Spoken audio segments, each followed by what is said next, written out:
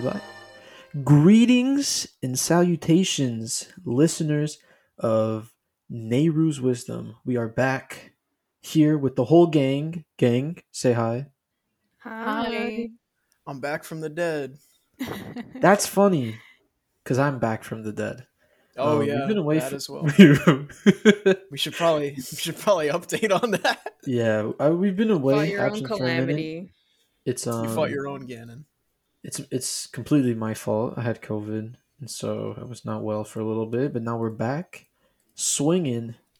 I may have lost a leg, a kidney, and my parental custodial rights to see Dylan. But otherwise, I'm doing pretty good, and I'm ready to talk about Zelda.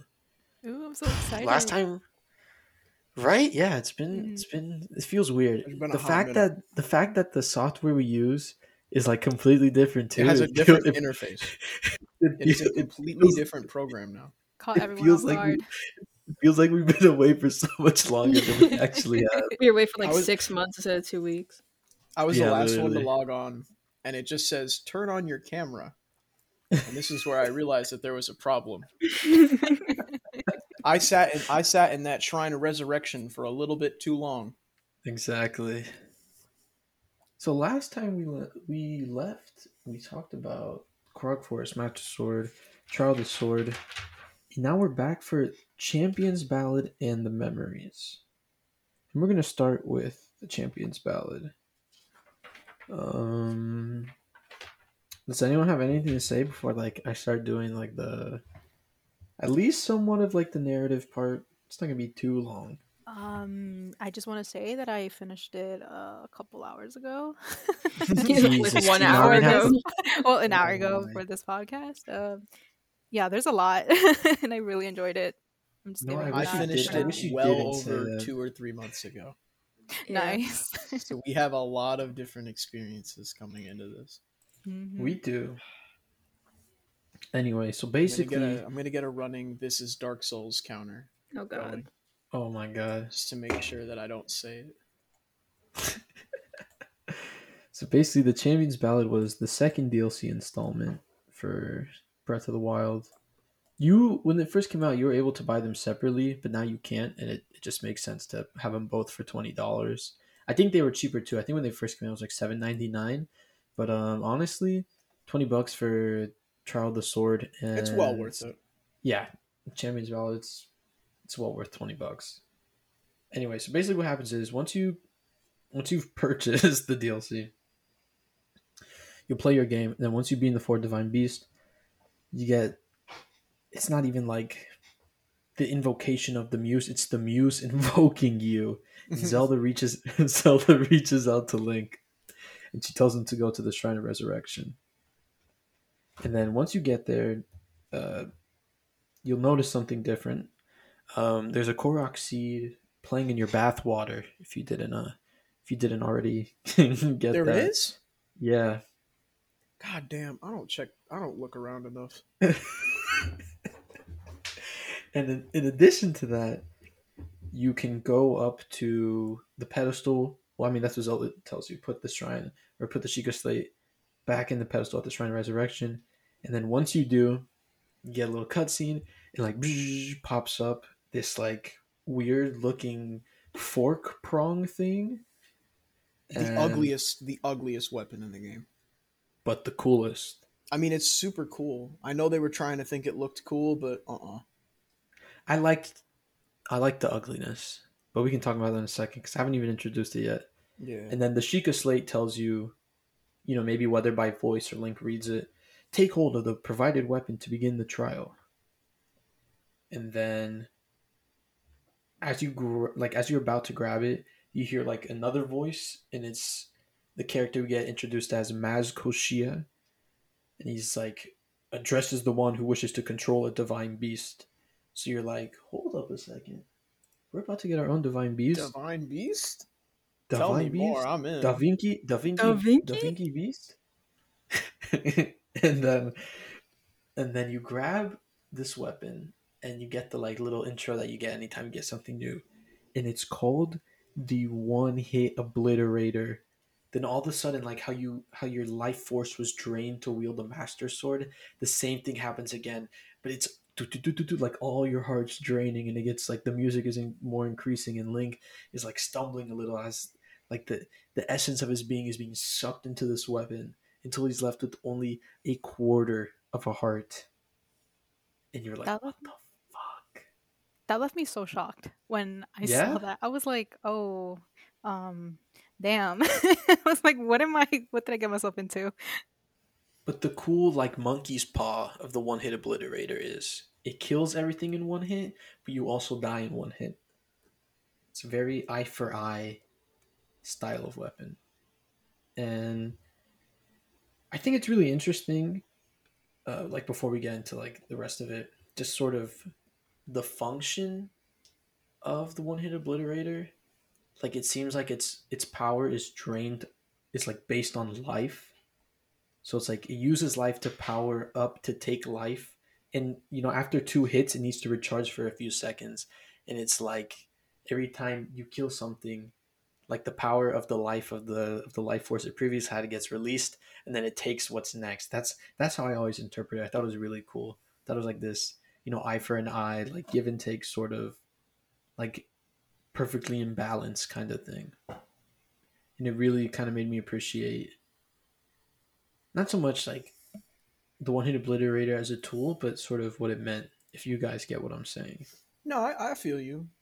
It kind of does the same thing as taking away your weapons and stuff does Yeah. in the trials, which I mentioned in a disembodied voice last episode, like a month ago. Um, no, I feel like what one of the best things a game can do is to take your understanding of the game and flip it by changing a mechanic. This is true. Because like When by this point, you're basically a god. Like you can take so many hits, and especially like it when becomes part of your fighting style. and also too, we have to think of the context of when it released. Most people when they first got it, they probably had already beaten Ganon. So Yeah, it's a good way to yeah, I had beaten bring Ganon. you back to earth a little bit. Yeah, I expressly had beaten the Trials of the Sword to have the full splendor of the Master Sword to do this, and then they did this, and I was like, oh, okay, well, I'm here for it. Cool. It is really cool. And then basically after that, you get marked to 4 points, and then this starts the beginning of the champions ballot. And essentially, what you have to do is, um, there's 4 like places the Sheikah Slate tells you to go. Once you go there, there's a bunch of enemies you have to fight, and then you get another shrine that pops up as a trial. Part of the champions ballot, which is to control a divine beast. So this is Monk Maz Koshia's trials for you. And then when you do these 4 shrines on the Great Plateau, you get uh, regular spirit orbs. So you can get a heart container, and well, I mean you can really only get a heart container because like you can't get an extra stamina wheel. So if you're like a full stamina kind of person, yeah, that's really what it's only going to increase, because either you have full stamina and you get an extra heart, either you have full hearts and you get like a little more stamina, but you can't like exceed your stamina limit. And it's kind of, I mean, in the grand scheme of the game, like you can have up to 30 hearts and then like little stamina or full stamina and 28 hearts. Just adding the one extra just seems like a little weird. Like Yeah. they should have just added like so another way to get just another heart, so then you could have 30 hearts and full stamina. Just the one is Having it's just like 20. it's like OCD nightmare. Oh yeah, Like just having having 20. one that's not having them not be equal. Yeah, just having 28 hearts is just a little bit weird. But It's anyway, unsettling. yeah. It needs to be But either 25 or 30. Like you can't give me 28 and think I'm going to be okay with it. basically, more or less. And once you go to each of these shrines, you'll run into Cass, and that he'll tell you that he's playing music, he's going in, and he'll tell you that he was perusing his teacher's old notes and he found some unfinished song about the champions of 100 years ago. So he came here to explore. And as I was redoing my notes and play through and like refamiliarizing myself with the Champions Ballad, I just kept thinking, I was like, how the fuck did Cass get on the Great Plateau? And like, I don't mean that like literally. I understand that he can fly. He's a bird. Yeah, but I don't. He's a bird with exactly. hair. Well, Call I know back to that, but episode 6. actually, I don't think Whatever. he does have hair. He's the only one that had like that looked like a normal bird. It's because he's the prettiest Rito because he's a parrot. Everyone else is like a bird of prey and has like really awkward, and he's just like this Johnny Bravo shaped, Johnny good-looking Bravo parrot. build. Oh god. But I mean more like, I just don't get other than plot mechanics. Like why is he why is Like the why he's there? Gray Plat? Yeah, how did he go from perusing his teacher's old notes to being like, I need to be on the Great Plateau? The plot And told him to go there. I mean, aside from the plot, if I'm looking at it, almost feels like The notes said, "Go to the Great Plateau. The protagonist will be there. the hero will be there. Imagine, The hero will be there. and it made me You have feel... to wait till he gets the 4 divine beasts." Kaz is like writing this down in his little notepad. Like, He's like, this is so... He's He's got- like, what the fuck? what the fuck? He's got like a little moleskin notebook. Yes. No, but it made me think of Cass as more of like a happy mask salesman kind of character. Or if you haven't played Majora's Mask, the happy salesman is this character, but he has like deity, kind of godlike timing, presence, and like movement, and it's just He's like omnipresent. Yeah, and it's so weird that Cass is just always where you need to be, whether he knows more than he's letting on, and he's passively kind of guiding you, or I didn't even think of it that way. he's feigning ignorance, and he's like, oh, you just happen to be here, rather than in a similar way how Rome and Zelda watch your journey. He's at the stables. He's at the shrines. Then when you finish the beginning part, you'll hear Monk Maz Koshia speak to you again, and then all of a sudden, the one-hit obliterator starts glowing. Then it breaks, and there's 4 orbs. Each one representing the color of the respective divine beast and the champion, and they just sail off into Hyrule. And then like 4 different little like shrine thingies pop up. And he's at every one of those, and it's just, it made me more suspicious of Cass. Like, how much does he really know? Like, how much is he truly letting on?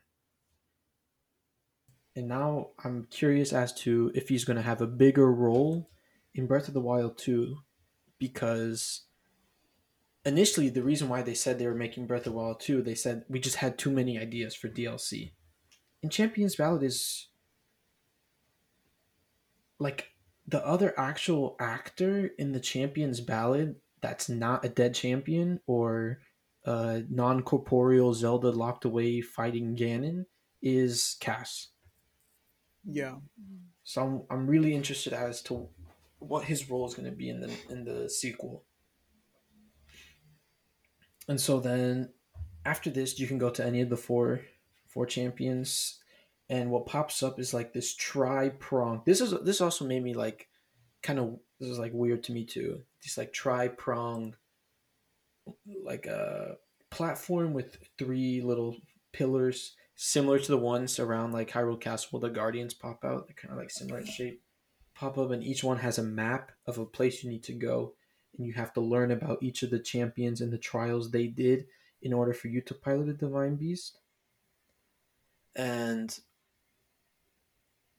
this was another weird thing for me to notice too, and I wrote down, I was like, it's so weird that Breath of the Wild, like Zelda 1 works in like 8s. Like there's 8 dungeons, there's 8 things you need, 8 pieces of the Triforce.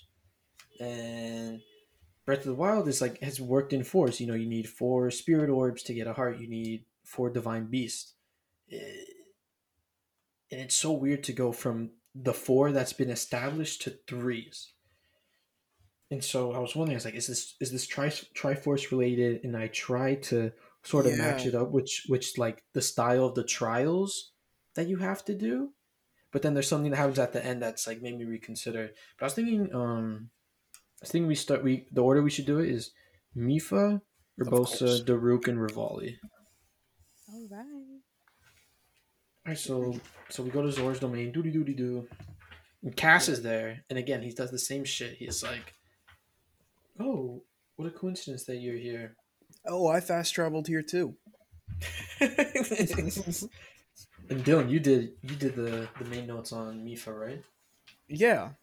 Take it away. Yeah, so you do the I forget what he says. I should have taken notes on what he sings. All right, that's it. Fired. We're replacing you with Honestly. Chelsea. Nah, just wait. When we get to the cutscenes, I got a lot to say. Ooh. Yeah, I took more notes on the cutscenes. But I took I mean, a lot I of don't- notes on the what you call them, the actual shrines here. Oh, that's good. I didn't really. It's funny because the shrines weren't super big focus for me. Anyway, I'm not. Just That's keep why going. I took the notes. I talk too much. Go. Yeah, so you do the little. So Mifa's actually the first one I did as well. You do the. I think that's wait. Hold on. I know I just said I talk too much, but I think that's funny. I think I felt so bad because I was like, damn, like did the game, like especially if you do all the casts. I should have mentioned this like in sometime in a previous episode, but if you do all the shrine quests for casts, and he tells you about a song, and then he said how his teacher, who was a Sheikah like court poet for of the royal court of Hyrule or whatever, Mm, he said that he was all in love with the Princess Zelda, but the princess only ever had eyes for her appointed knight. And I think the dialogue is like, and that was you, Link. And I was just, I don't it's like, remember that. did you do all the quests, all the cast quests? Yeah. 'Cause this he tells you this when you're back in Rito Village. Huh. Yeah, check that out. It's pretty good. And so I was like, damn, like Link and Zelda are like literally a thing. I've seen the memories, and I'm like, you know what? Let me just start with Mifa out of respect for Oh my not only God. her dying, Out but of the way respect. the way I did her dirty. Anyway, that's just a little side. Sorry, little I keep fun drinking story. milk tea, and I feel like I'm gonna swallow one of these tapioca balls like an Just Advil choke. liquid gel, and just like pass Really? out on this fucking podcast. Christ. Just As long as you die finish- live on camera. As long as you finish your section, then we'll be pretty good. All right, so yeah, okay. So there's Champion Mifa song is the quest. You find that nice pedestal where he's waiting at Jabu Ridge. Obviously, a reference to Jabu Jabu, which is a game I have True. not played. True. But I also like that these little pedestals are close to the divine beast. It kind of gives the whole I don't know, it kind of adds this theme of like sacred spaces at like heights and stuff that's very prevalent in Japanese culture. I don't remember who it was. I don't know if it was Ange, was it you or was it when he was like they noticed how the position of the pedestal when you look at it, in the frame is the divine beast. Yeah, It's positioned so you when see you're the- walking up. Mhm. See it. Yeah. It adds a sort of like a sacredness to the space. It adds To the to, location. like how we mentioned, I forget which episode, like an authenticity. Like this is Yeah. how it would have actually been. Yeah. Yeah. Or how it might have been for the champions, you know. And And, you're also and you looking can it's up at almost them. you're also What looking was that? up. Mhm. Yeah.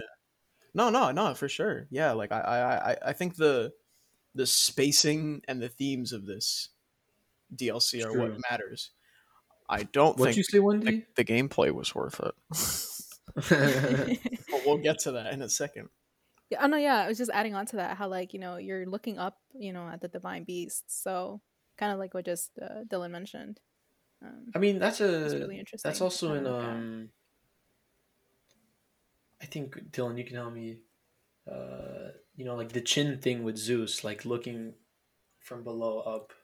Oh yeah, the location, the direction of Zeus's head in Yeah, especially the Homeric epics it is a feels very similar. important thing. And maybe it's a similar thing. Um, I was more so thinking along the lines of sacred mountaintops and peak sanctuaries in Japanese culture. I mean, both Or is it could be both. Why both. not both? I mean, it is Western fantasy reimagined, so why not True. both?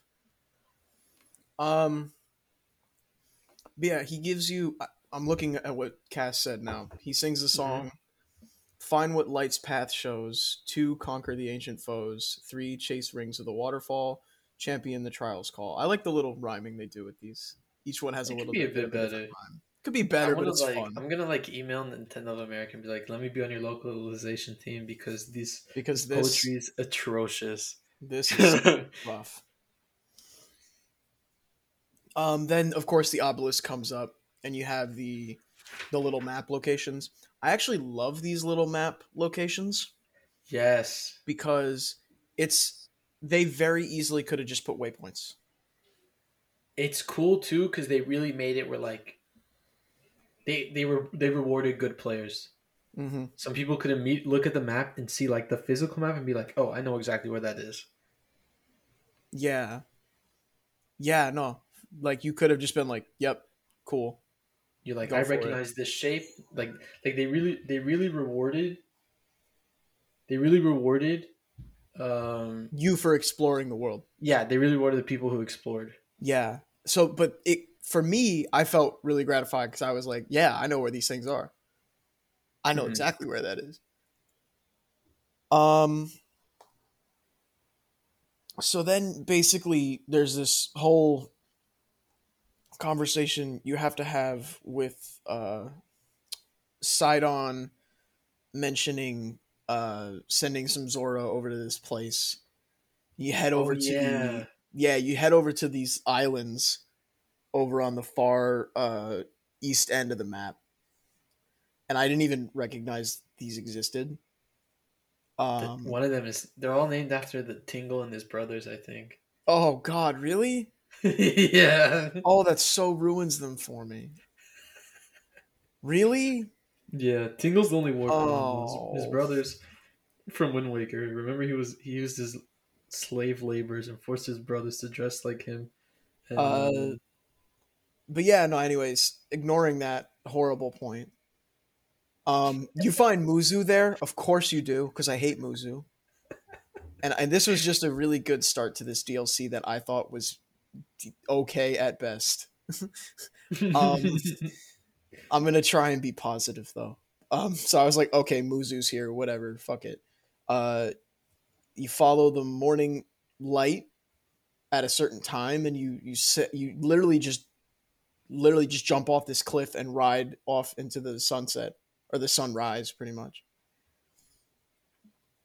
And when you land, the shrine rises out of the water. And of course, this is where I said, "Oh, great, more shrines." um, there's a bunch of ice blocks in there. You break them down. I like this shrine. You get up somewhere. You go up through, and you get the the spirit or no, it's Varuta's emblem because you need Mm-hmm. 3 to unlock the new one. Yep. The spirit orbs are different. I also want to say like lore, like aside of the lore, the actual puzzles of the shrines They're in the better. Jimmy's Ballad, they're so much better. They're much better. They're much more It's a enjoyable. it's a good it's I think it's that should be more indication for the quality of shrines that we'll see in the sequel than the Yeah, I think in terms of the sequel, yeah, because if the one hit obliterator shrines in the Great Plateau were we're so great, good. they were fine. Um, of course, I don't like the shrines very much. They're kind of the weakest thing about this game for me. Mm-hmm. And I would have liked to see dungeons, but that's Mm-hmm. neither here nor there. Mm-hmm. Or even a reimagining of the divine beasts. Whatever, I don't care. But these at least had some kind of logical continuity between each location. so it felt good going between them. It wasn't just like, Yeah. okay, let me just go to the next one. Mm-hmm. It was like, okay, I got to do the next thing, which in this case was you head up to the north of Zora's domain. I think I don't remember taking a lot of notes on this one, but you head up to the north of Zora's domain, and there's a little contingent. You have a little talk with a contingent of guards that are like, oh, there's some Guardian Skywatchers, whatever. Go take them out, and then the thing pops up. What I want to know is, this is supposed to be the trials that the champions did. Did So Mipha you're have to telling do me this? Mipha? No. Or She Mipha did. did this? Yeah, like what the fuck? Mipha took out this many guardians? It's insane. That is crazy. Mm. Yeah, And she but still died? Mipha's, Oof. Mipha's pretty badass. People, nah. She's mild mannered, but she can kick some ass. You've played Age of Calamity. You've seen that moveset. Yeah, she's got some good. She's not the same Mipha string. there, but you've seen that She's not moveset. the She same. got it in her. She got some good string combos. She got it in her. Yeah, new shrine pops up. It's another boring Cryonis shrine where you just move a ball. I'm talking a lot of shit, but like I don't know. I at this point of the game, You're stalling. no, I'm not. At this point of the game, Power through. I was so sick of the shrines, so I was like really not down for this. But I wanted the cutscenes and I wanted to know what happened at the end. Cutscenes are good. The third one is the best one because it was the only time I put on the Zora armor after needing it to climb waterfalls. I think I don't even know. Like I used the Zora armor like twice in this game. But yeah, you have a little race jumping through a bunch of hoops as you climb up the waterfalls outside Zora's domain. It's pretty cool. friggin' cool. Yeah, it's really, that was very enjoyable. And then you get to the secret stairway shrine. Ooh. And this literally took me like a solid 30 minutes. And I was more so annoyed because I knew exactly what I needed to do, but I just had to get good and like aim it quick was how I had to do it. I don't know. There's probably a different way. There's probably an easier way where you use like multiple Cryonis or something. I don't know. But yeah, I had a rough time with this. But I did it. It was fine. Then you get to the Divine Beast Challenge. Which is, in this case, you kind of get sent into this dreamscape where you have to face Waterblight Ganon again. Only this time you're using the tools and weapons that Mipha would have had at her disposal. Or at least roughly would have had. She didn't have them. That's the thing. The champions never had their champion weapons. Yeah. Yeah, you're right. But yeah, I'll talk about that part more. Yeah, talk about that part more. But yeah, you get Mipha's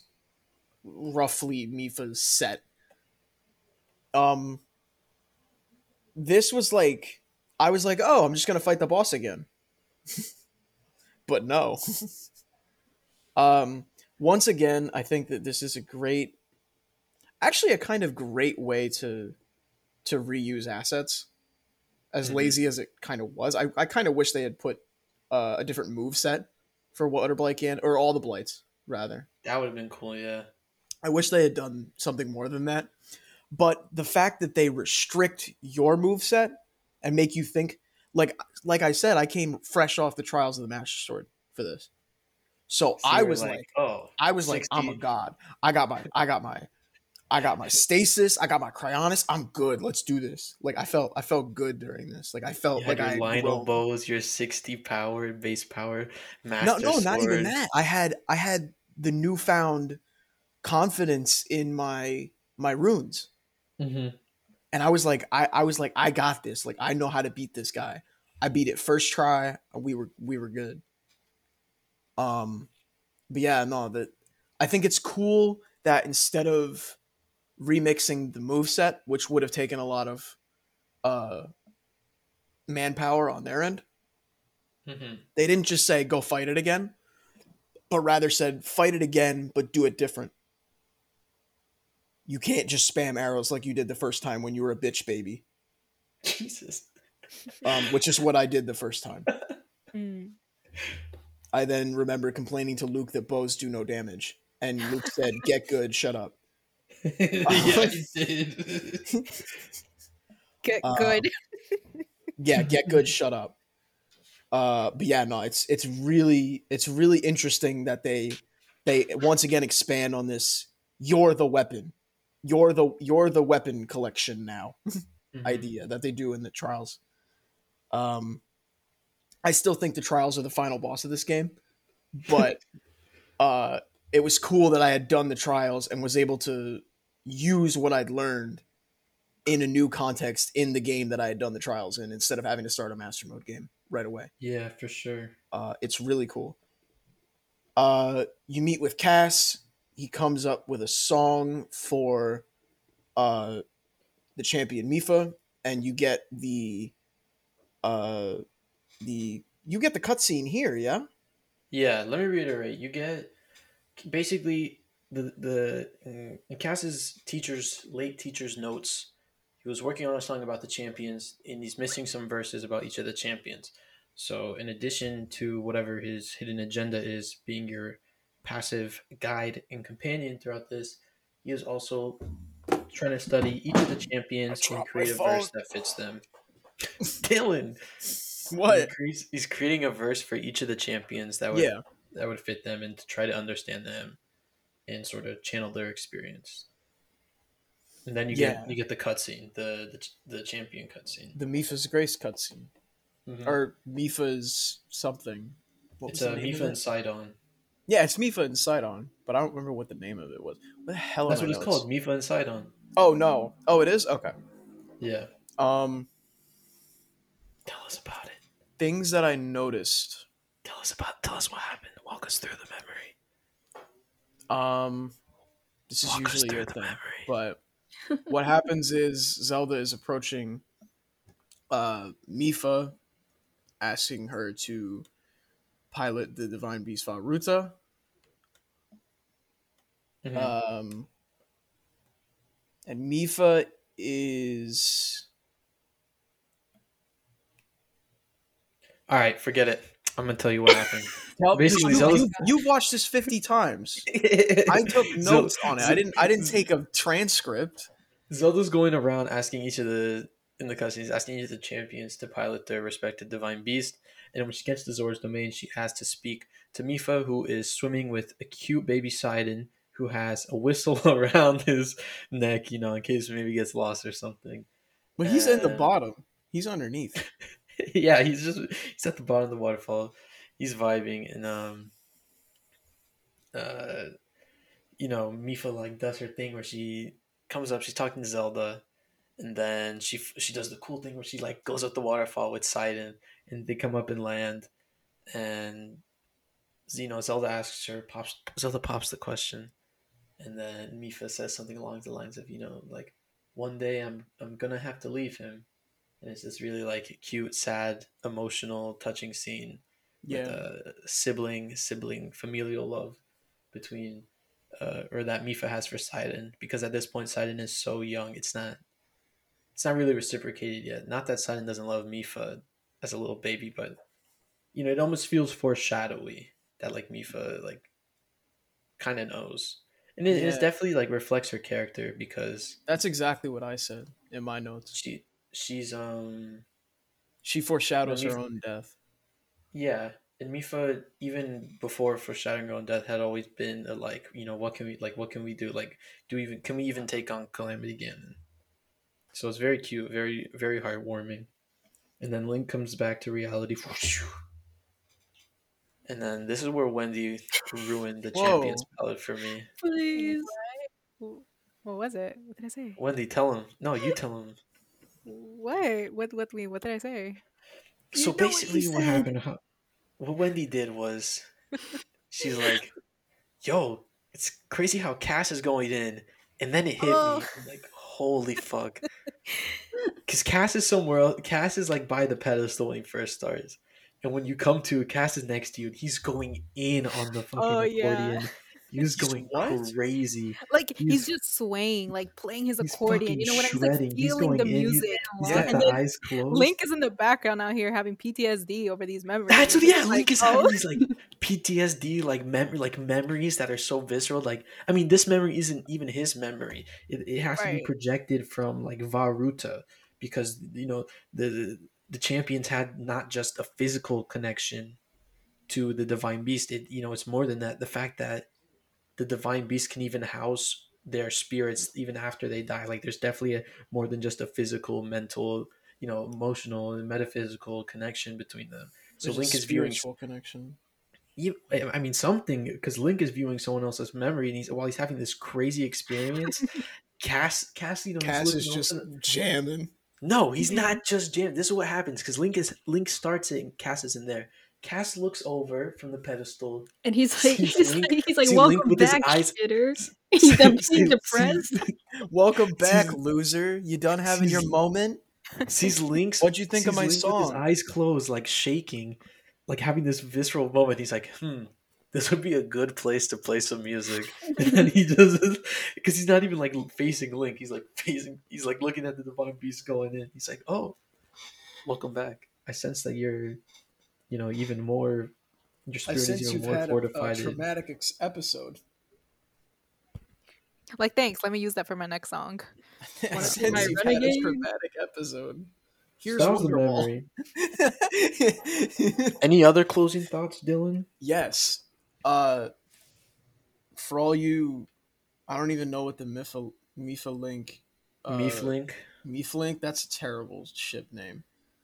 Leafa? Mifa asks who the Hylian champion is, and Zelda's like, it's Link, and she's like, oh, I'm it.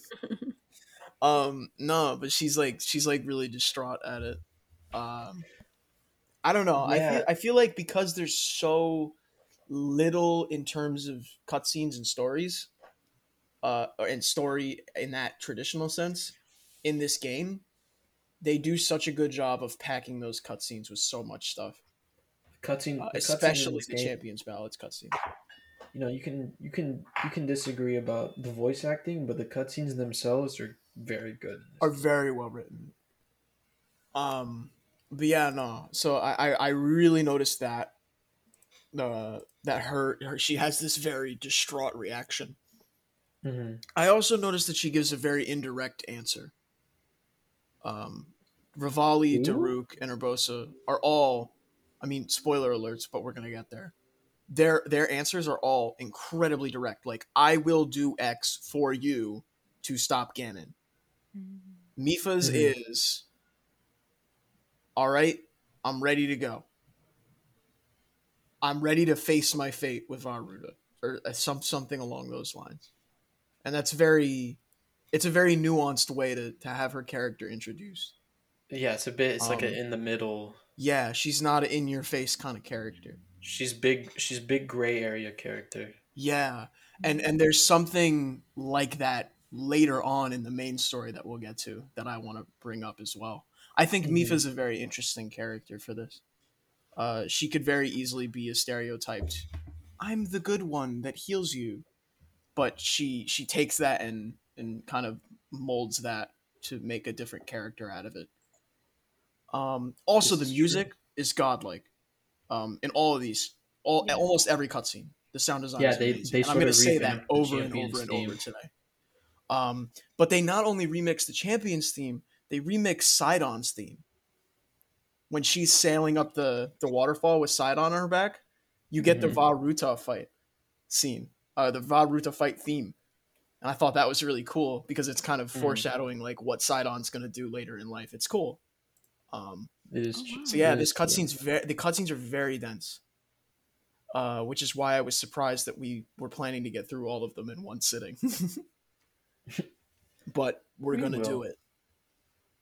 All right, I've taken up enough time. Who's next? Oh, did you take any notes about Mifa's diary? I don't think so. All right, let me pull it up real quick and talk about it. No, I didn't. So basically, after you do each champion's ballad, you get access to each champion's diary, which is like in their respective kingdoms. And boy, is a Mifa's Mif link loaded. Yeah. Oof. So let me. What are some good? Okay, I don't want to read the All whole of thing it. The because it's whole All of really it's no, long. the good, whole thing is so long for each of them. but you can't do all of it. Let me read the first Highlights, one. 5-minute highlights. The first Spark thing in notes. Mifa's diary is at the request of Hyrule's king, a group of outsiders came to greet us at the domain. One of them was a Hylian child of only about 4 years of age. His name was Link. He made quite a first impression. He was curious, full of energy, with a ready smile. Are all Hylian children that way? One thing that surely sets him apart is his swordsmanship, which I hear is exceptional. He has even bested adults. He must be somewhat reckless, however, as he was covered in bruises. Wishing to be helpful, I healed his wounds for him. Must have been the first time seeing healing magic, as he looked at me with big round eyes. It was adorable. First things first, it's weird. The age gap between Mifa and Link is like a weird separate thing It that is I weird. could I could talk about with the therapist and not on the It's podcast. But Link is a 4-year-old who can best adults in swordsmanship. it's like Tiger Woods. Okay, yeah, I'm just gonna gloss over that. Link is a No, four-year-old you ever child that seen? can No, beat okay, men. no. I know he's like a terrible guy, but you ever seen that footage of him playing Not golf against that. adults His as like an accident 8-year-old? recently. It's not even that he's a terrible person. It's just like that doesn't even express it. Like, a sport versus like fucking killing people and this crazy skill. That's Link is a monster. Ooh, and then the next one. The next one is more or less the gist of like Link came to visit the domain. It had been Luke? forever. Luke came Link. to visit the domain. Link. You slipped a Luke in there. I keep No, saying I stumbled between Getting Link and excited. Came. Link came to visit the domain.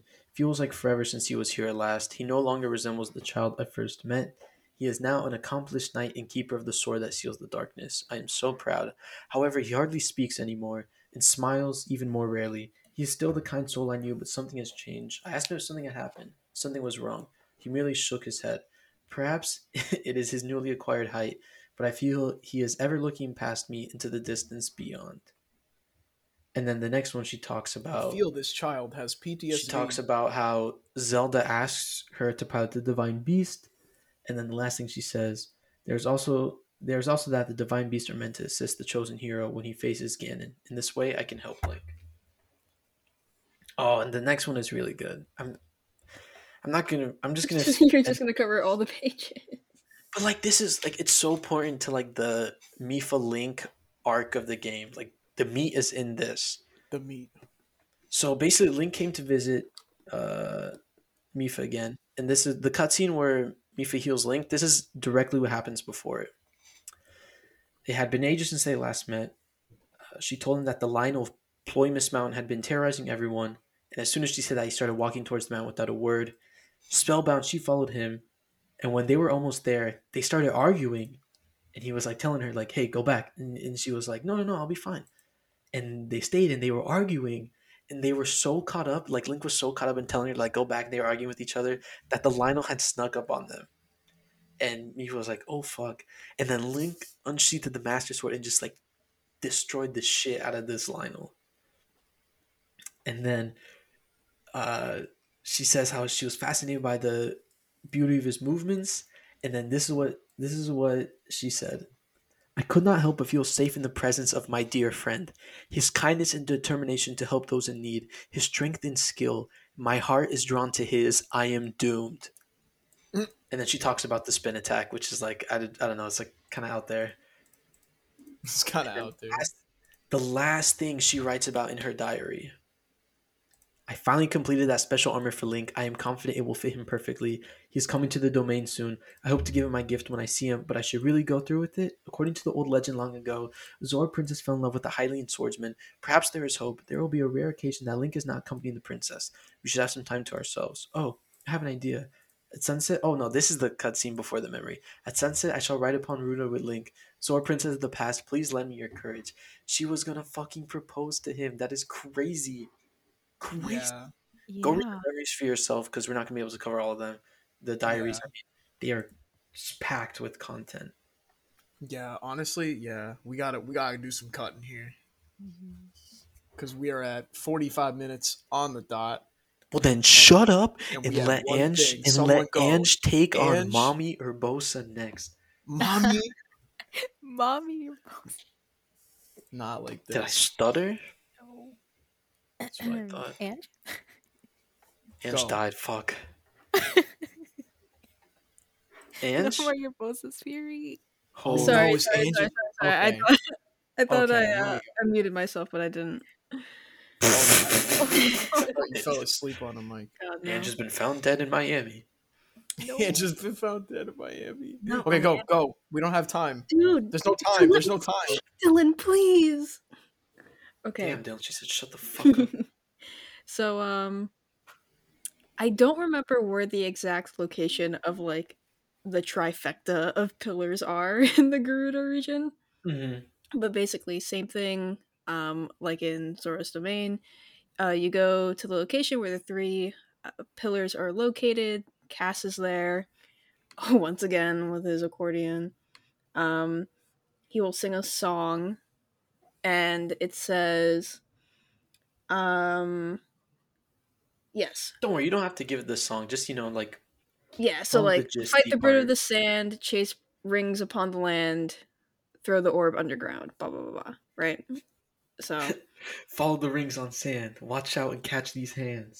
oh god, we're not doing this on the podcast. We're not.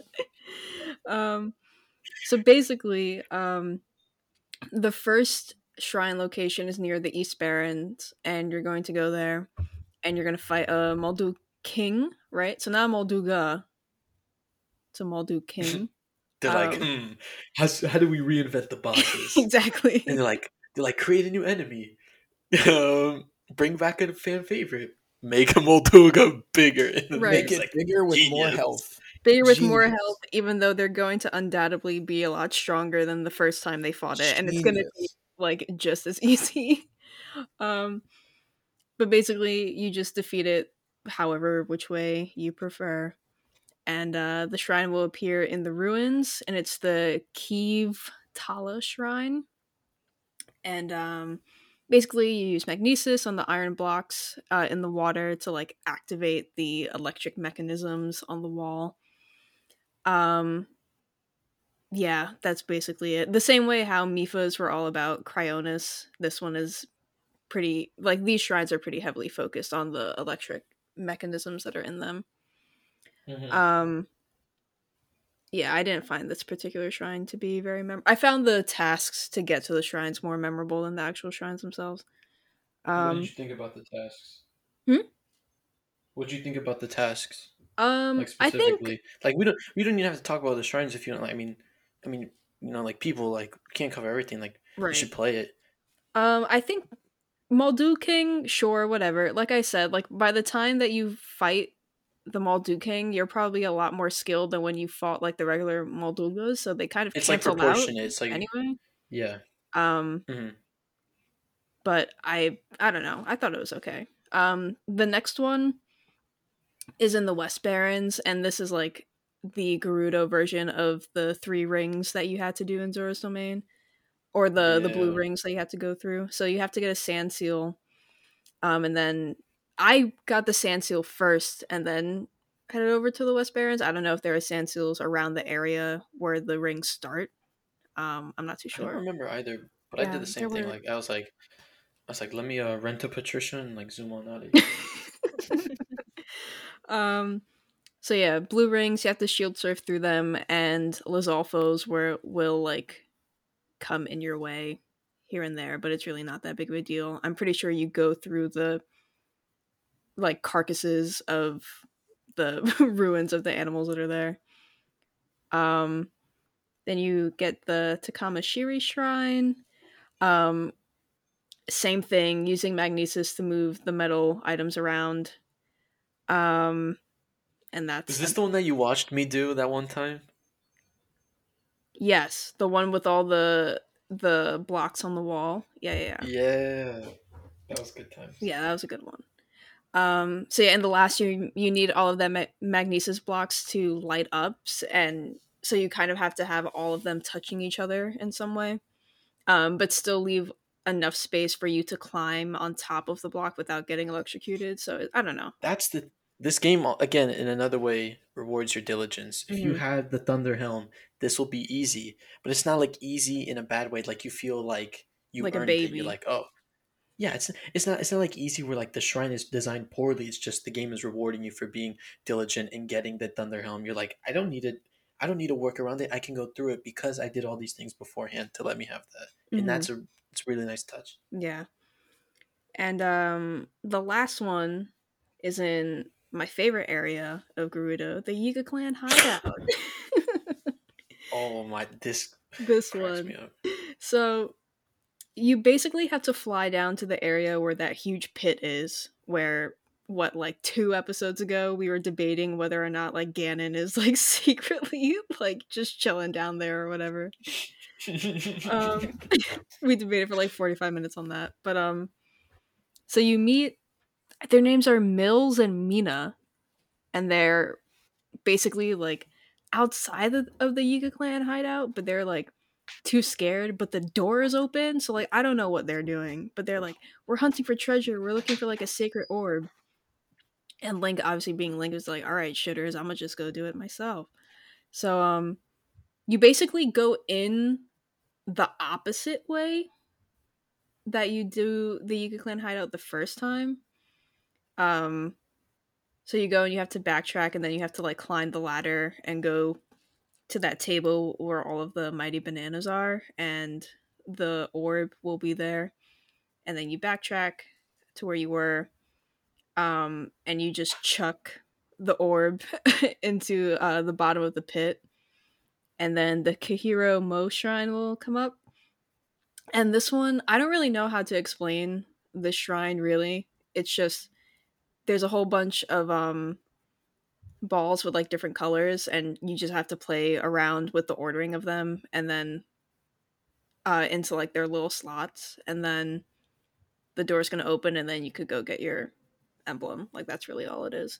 I didn't think these shrines were too memorable or crazy, but it's whatever. Um, so after this, you can go back to Boris and redo the Thunderblight Ganon fight, and I have what you. So instead of having all of your items, Link starts off with the full Desert Vo set upgraded twice, I believe.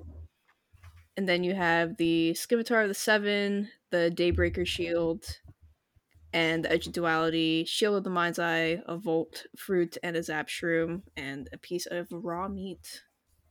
And yeah, I mean, you just redo the fight. Um, this time, you actually have Urbosa's Fury with you to actually do the fight, which I didn't even realize, but it actually makes the boss fight a lot easier. Which I guess makes sense because in the regular game, Thunderblight is just notorious for being the hardest one, but you get the best combat ability by defeating him. So I guess it makes sense.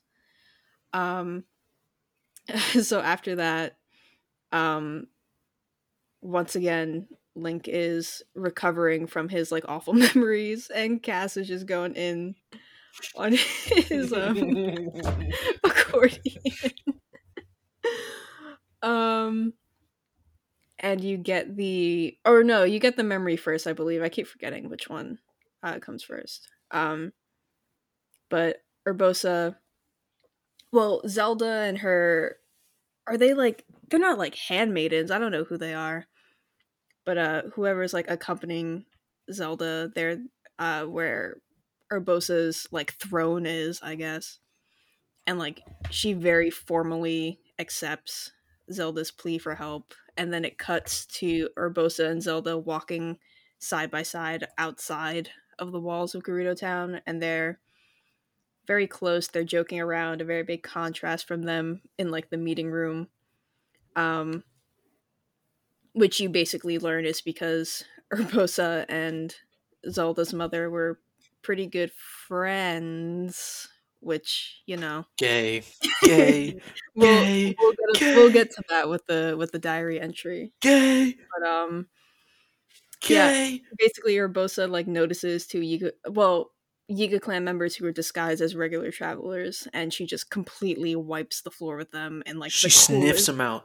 Yeah, she sniffs them out. She Oh, like does like Look, crazy I'm not doing this combat. for. I'm not doing this. I'm not doing this for everyone's cutscene. But let me just say, she is talking with Zelda. Puts her hand on the fucking crown jewel of the hilt of her blade. Doesn't even look back. Gives him barely even a side eye. Maybe like a 45-degree angle, just enough to know, so they know that she sees them, but enough to be like, I'm not even gonna give you the respect of looking at you. And she's like, halt, and they're like, and she fucking fights them. And then she does the fucking shield parry. Yeah. I was like, And then I was she literally does on the her, floor, like sweating, gasping after this. And then she does her little snap, and The thunderclap. yep, and I'm glad they brought that in Age of Calamity. and Zelda's just standing there, just like watching the It re- whole thing go down. It cracked me up when, like, as soon as they were about to fight, Zelda took like a few steps back. Like, hold on, let her Bosa do her Yep. thing. Let me do this I mean, first. wouldn't you do the same? Are you kidding me? I'd be I like, know what's I'd get coming. in the middle. I'd get in the middle and hope she steps on me. Yep. You can hit me too, Urbosa. Just the yeah. hilt. Just Oh what Bosa God! said. All right. No, that's not what I meant. I meant hit me with the hilt. Dylan. All right. Anyway, I'm glad that double entendra's in there, though. Keep going. No, and that's basically the memory.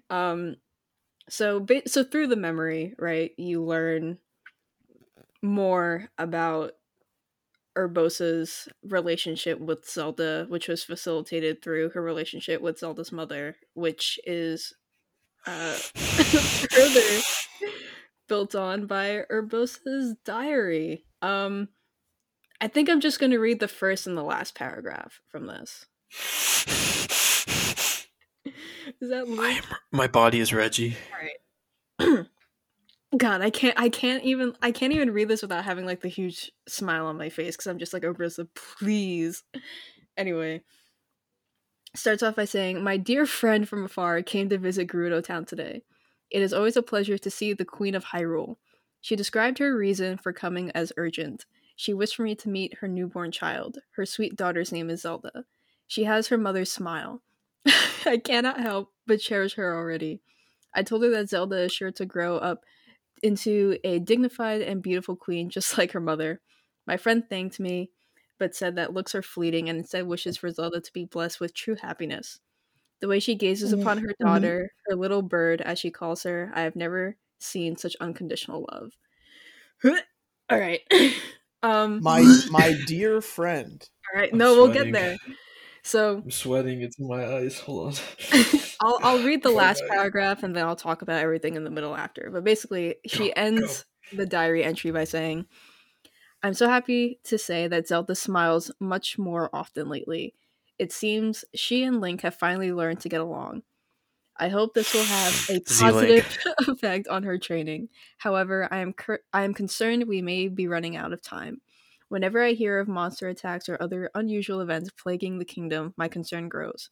All I can do is pray that Zelda, my little bird, has enough time. I do not pray to the goddesses. Shh. I do not pray to the goddesses, but to her mother, my dearest friend, how I miss her." Who the fuck is cutting onions? My Damn, dear bro. friend. I'm not crying. You God. are. So I think dear friend is a euphemism at best. yeah, Bro, like gal anytime pals. like someone, Yeah. Gal but pals. it's like Gal it's pals not that even kiss. that. It's not even that. It's like The fact that It's like, Urbosa oh, adopts it's the like- it's like- nickname, Adopts the name. she calls out Yeah. the it's little like, bird. you know, this is my friend. Okay, My good friend. I already Her know they were daughter fucking. smiles just like God. her. It's sunlight on a Saturday Nintendo, morning in my Nintendo. life. Nintendo, grow a pair of labias and just don't fucking like Just beat let around it the bush and just happen. make this shit fucking canon. Just put it out there. God, Put it out there. fuck, fuck you, Nintendo. Anyway, I want to as you were saying. say very quickly, Mifa also calls Link her dear friend. Well, there you have it, folks. Yeah, but that's one. Confirmed. But that's the thing. That's the thing. We know the context there. We know she actually meant dear friend. Confirmed. And in the middle of this, which we also see in Urbosa's like memory that we'll talk about like later on. Urbosa basically talks about trying to facilitate the seemingly tense relationship between Zelda and Link. Bro, she's a shitter for this. Yeah.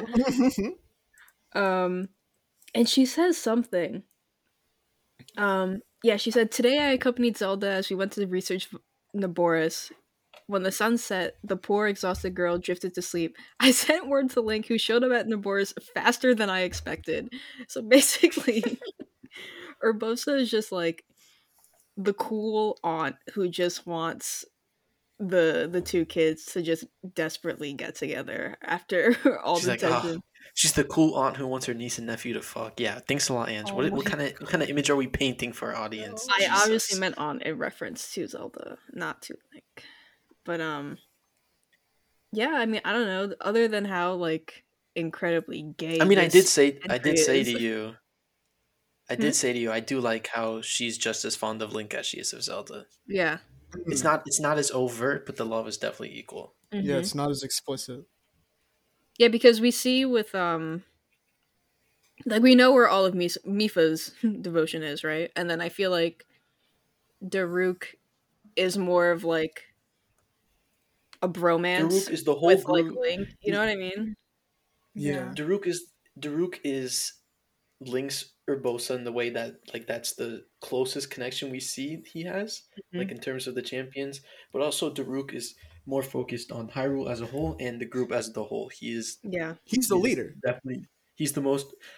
I don't know the leader, but he's definitely the most fatherly, but like grandfather figure. Yeah, I have to agree.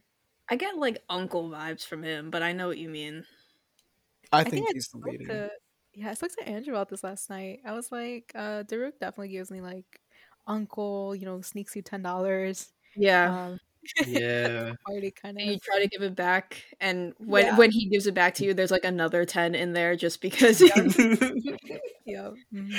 Mm-hmm. But yeah, I don't know. Do you guys have any thoughts on this before we move on? I thought it was pretty cool. I mean, Urbosa is my favorite of the champions. Not that that surprises anybody, but After that, like there's this trust also that she has with Link. We can see that with the memories in the main game as well with the DLC. Yeah, she has like a lot of trust in the bond that Zelda and Link have. Yeah. I mean, she knows. Really cool. She knows Zelda has the fattest crush on Link when she's like, "You take care of Hyrule, and I'll leave taking care of the princess to you or something." Mm-hmm. Yeah, She's and such she a even cheeky says in shitter, the diary that like she hopes that Zelda and Link will be able to get over their differences, but that's only if Zelda allows it. So like she knows that most of the wall that's put up between the two of them is because of Zelda. Mm-hmm. Which just goes to show like how well she knows her. Yeah. I love it. I love that. I know, so we're gonna do Daruk next, but one day let's do Rivali, because then when I do Daruk last, I can segue into the other things I want to say. Sure. So, Bravali, we already know this guy, man, full of pride. But he's a Leo. You know what's funny though? Oh, huh? We don't think of him as small, but compared to the other Rito, he has a Napoleon complex. Oh, for sure. Because he's taller than Link, but Link's a Hylian. But like among the other birds, he's a small boy. Well, Yeah, he's a pretty tiny dude. Mm-hmm.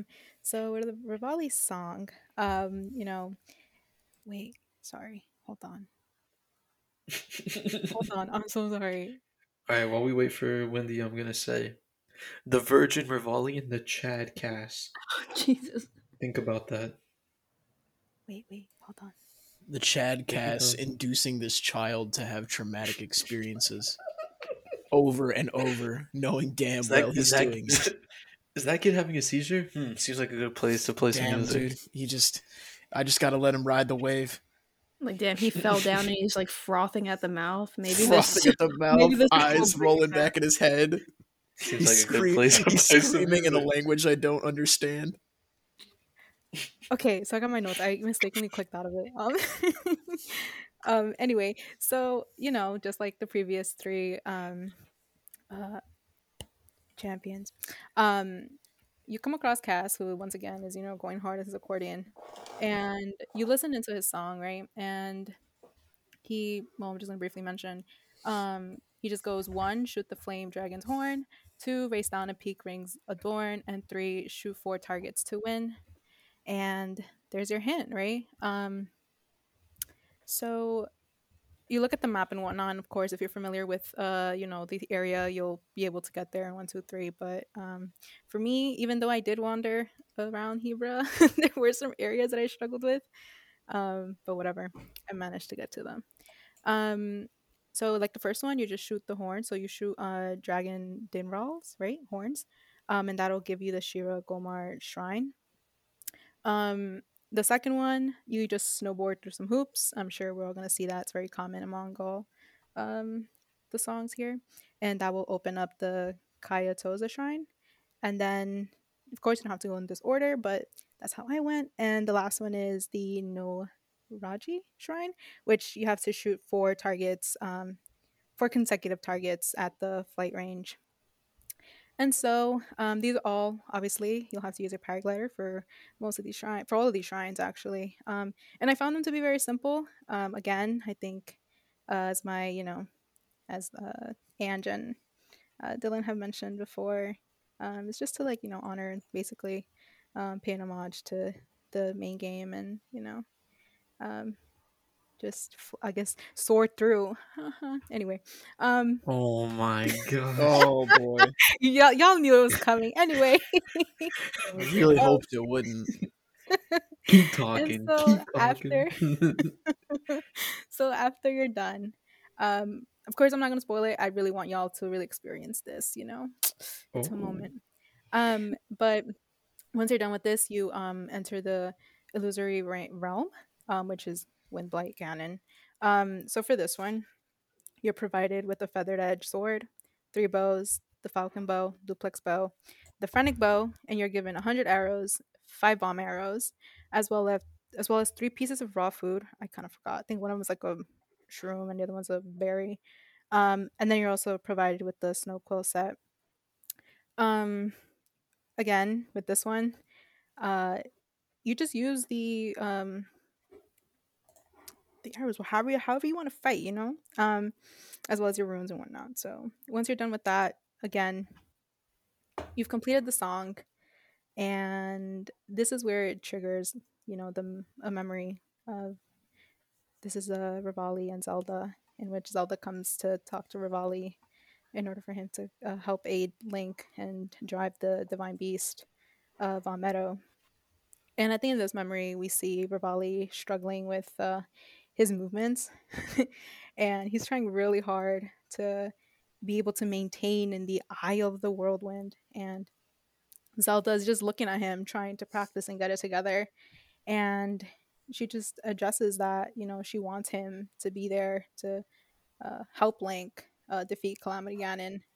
And when he finally achieves like his whirlwind and shoots all the targets, he basically comes down and says, see, I got this, like why even hesitate in asking me, and I'll help Link, or as he says, that little knight with the darkness sealing sword, kind of pushing away that no one's better than him.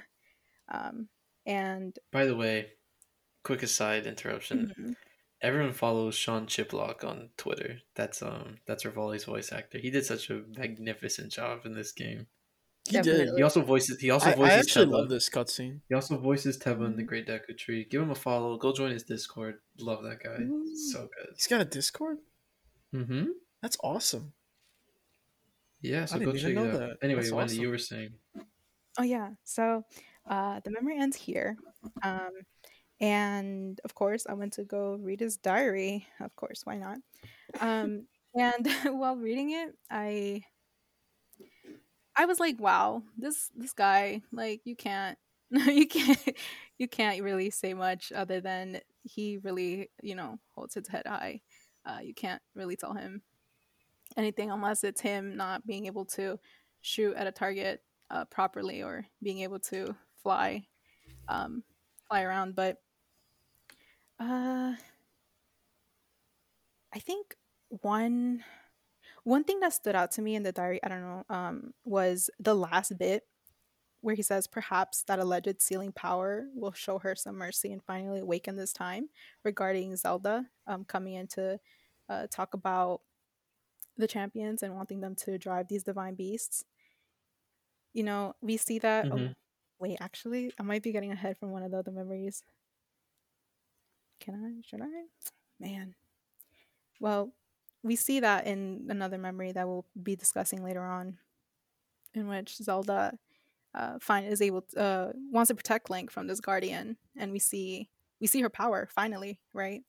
Um, and I feel like this moment really foreshadows and kind of hints, well, not really hints, but really shows that in that specific memory, how much she really wanted to save the champions, and knowing that they were, going to die because of Calamity Ganon.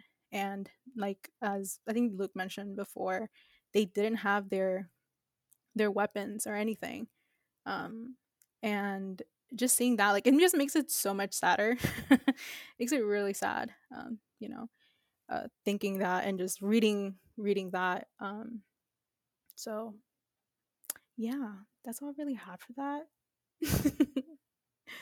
I don't know how much more in depth you want me to go. I know we always give Rivali so much shit for losing to Windblade, because it's like, damn, dude, this is who Really? killed you. This is the one that did it? But rewatching all of these cutscenes and everything, I do have to remember that he doesn't have any of his weapons, and that definitely contributes to the difficulty of taming the divine beast. You gotta remember, they don't have their weapons, and Link is an extremely special boy. Yeah. The other champion, like Abraxo can, do the shield parry, but she can't go into bullet time like Link can. Like Link can actually do that. And I think something with all the champions is that they recognize that Link is, unique. I know Rivali also mentions how he really tried to budge him to talk and to at least show some emotion regarding his talents. And he says that annoyingly silent knight was as emotionless as usual. I can never tell what's on his mind.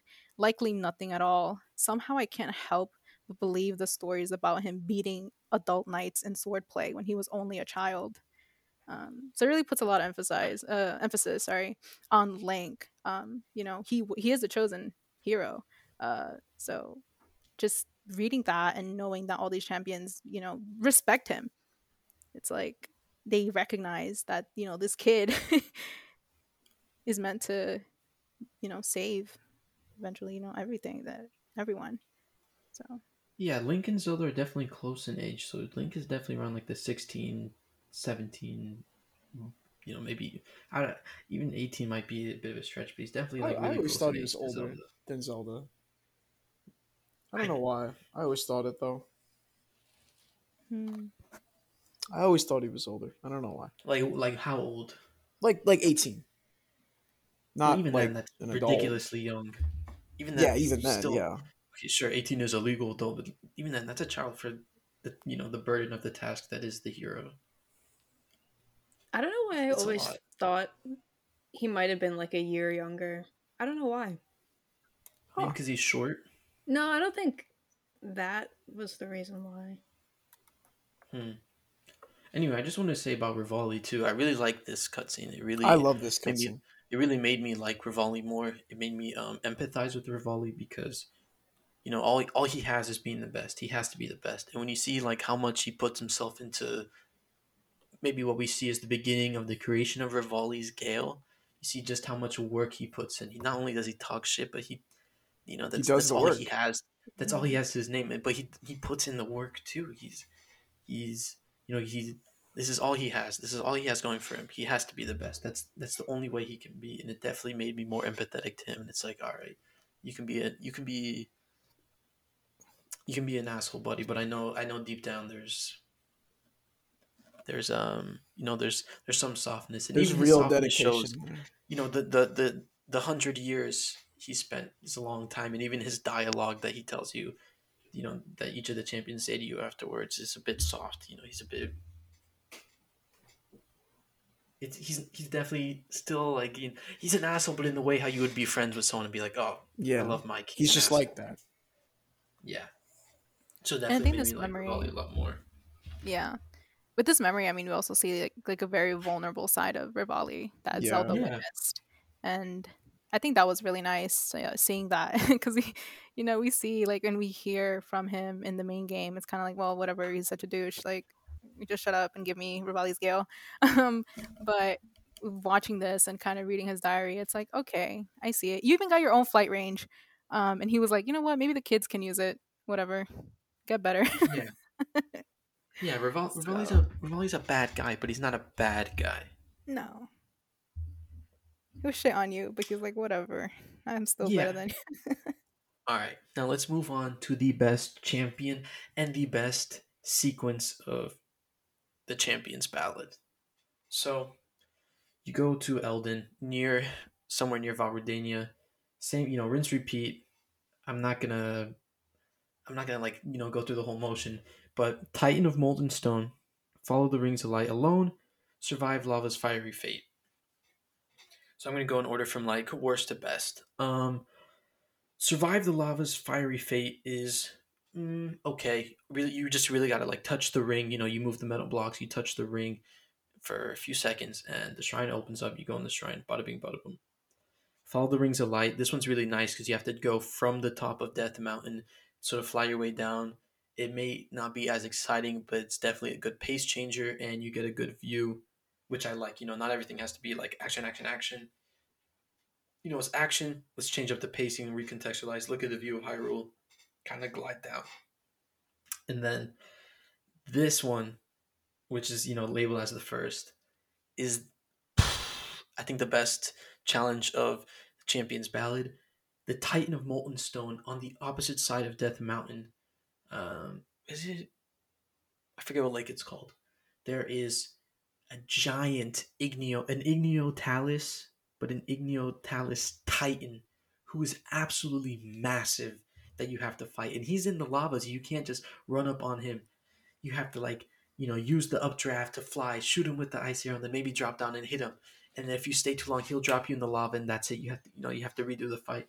I think this And was it's the only so time I died during like the challenges for the new Oh, shrines. I love this. Sometimes I This go back fight and was fight. very It's cool as well.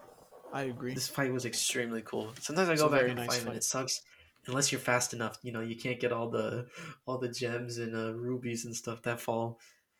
You have to be quick. It's so good. I really love, probably my favorite fight. And of the shrines, the blind spot shrine, that was my favorite one. And then afterwards, you get all the Darunia. Sorry, I mean that's what Rudania is named after. You get all the Rudania emblems, and then you go into the illusory realm, and you fight Fireblight Ganon once again. It's just as easy as it was the first time. It's not like the Thunderblight Ganon and Water Blight, which those seem to be an elevated challenge. This one remained more or less the same, and that's it. Then you get a really funny cutscene, and it's called Larger Than Life Daruk, and Zelda's talking with Daruk, accompanied by two knights, and he's like, sure thing, y'all probably the divine beast, in his big like kind of low-fi wholesomeness. And then they see a bunch of, they see, okay, we're biased, but really what we see is nature taking course, and a bunch of bokoblins are looking for dinner. That dinner just so happens to be a dog. Jesus Christ. But Zelda and Daruk don't know that yet, and they think someone's in trouble. And then what proceeds to happen is Daruk causing a small genocide against these bokoblins, which we watched in 0.25 times speed. Yeah. And boy, was it brutal. I'm going to save you the horror because I don't want to get flagged and have this labeled as gory, gruesome, and explicit. But these bokoblins are utterly obliterated, and they were just looking for a bite to eat. Can't blame them. It's all about perspective. The first thing they teach you in Anthropology 101 is you got to try to remove those implicit biases. I love Daruk, but even I can recognize some unnecessary roughness here. That's an unnecessary roughness card. Hit him with the foul. Anyway. That's a red card right there. No, you see the bokoblins flying off into space. They sparkle like Team Rocket, blasting off again. And then it's revealed that the person in trouble was, in fact, a Hyrule Retriever. I'm pretty sure that's the... that's the breed, and it's called a Hyrule Retriever. And it it does like a cheerful little yap, and then Daruk gets scared, and he does Daruk's protection, showing his goofy soft side to his really tough exterior, both physically and like metaphorically. And Zelda's like, huh, Daruk, it's just a dog. And he's like, sorry I got so scared, but dogs used to chase me when I was, when he was just a little bolder. I always get scared when I see one of them critters. Yeah, it's cute. It's really cute. I also love this cutscene. And she's like, I didn't know the Great Daruk had a weakness. And then it's quiet for a little bit, and he's like, so, princess, Calamity Ganon's not a dog, right? He's not a giant dog monster, right? Yeah, and they just laugh it off, and it's really cute. And then Link comes back. Cass is going in again, eyes closed, clenched. He's got the like, the guitar face with the accordion face. And then that's that. You're told to go back. Can I say one thing about that cutscene? Sure. Very quick. Mm-hmm. I really love how this cutscene is it serves a similar function as Rivali's cutscene. Mm-hmm. In that it takes this larger than life character. It's literally called Daruk Larger Than Life or something like that. It takes this larger than life character and it turns him into something human, but it does it in a very Daruk way as opposed to a very Rivali way, which is what Rivali's does. Yeah, the thing is like, and I love that juxtaposition between them because they don't have to they're making Rivali more likable. They don't have to make Daruk more likable. From a dislikable sort of place, right? Where Daruk is already loved, so they're just like, here's some extra. Here's a more reason. Here's more to love Daruk. And he laughs at himself. I love that. Yeah, I love this cutscene. It's so full of charm and character.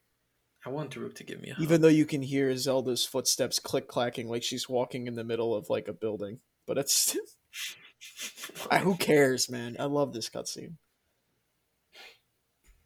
So then you're told to go back to the Shrine of Resurrection again. But before that, there's a lot of things that I sort of noticed. And, I'm not going to go so far as to be a Zelda tuber and be like, things I theorized on. But just things I thought about, like... What is the illusory realm? I know it says that the illusory realm was created from the depths of your memories and fears, but what exactly is it? And it's just like Link's Awakening, and just like even in real life.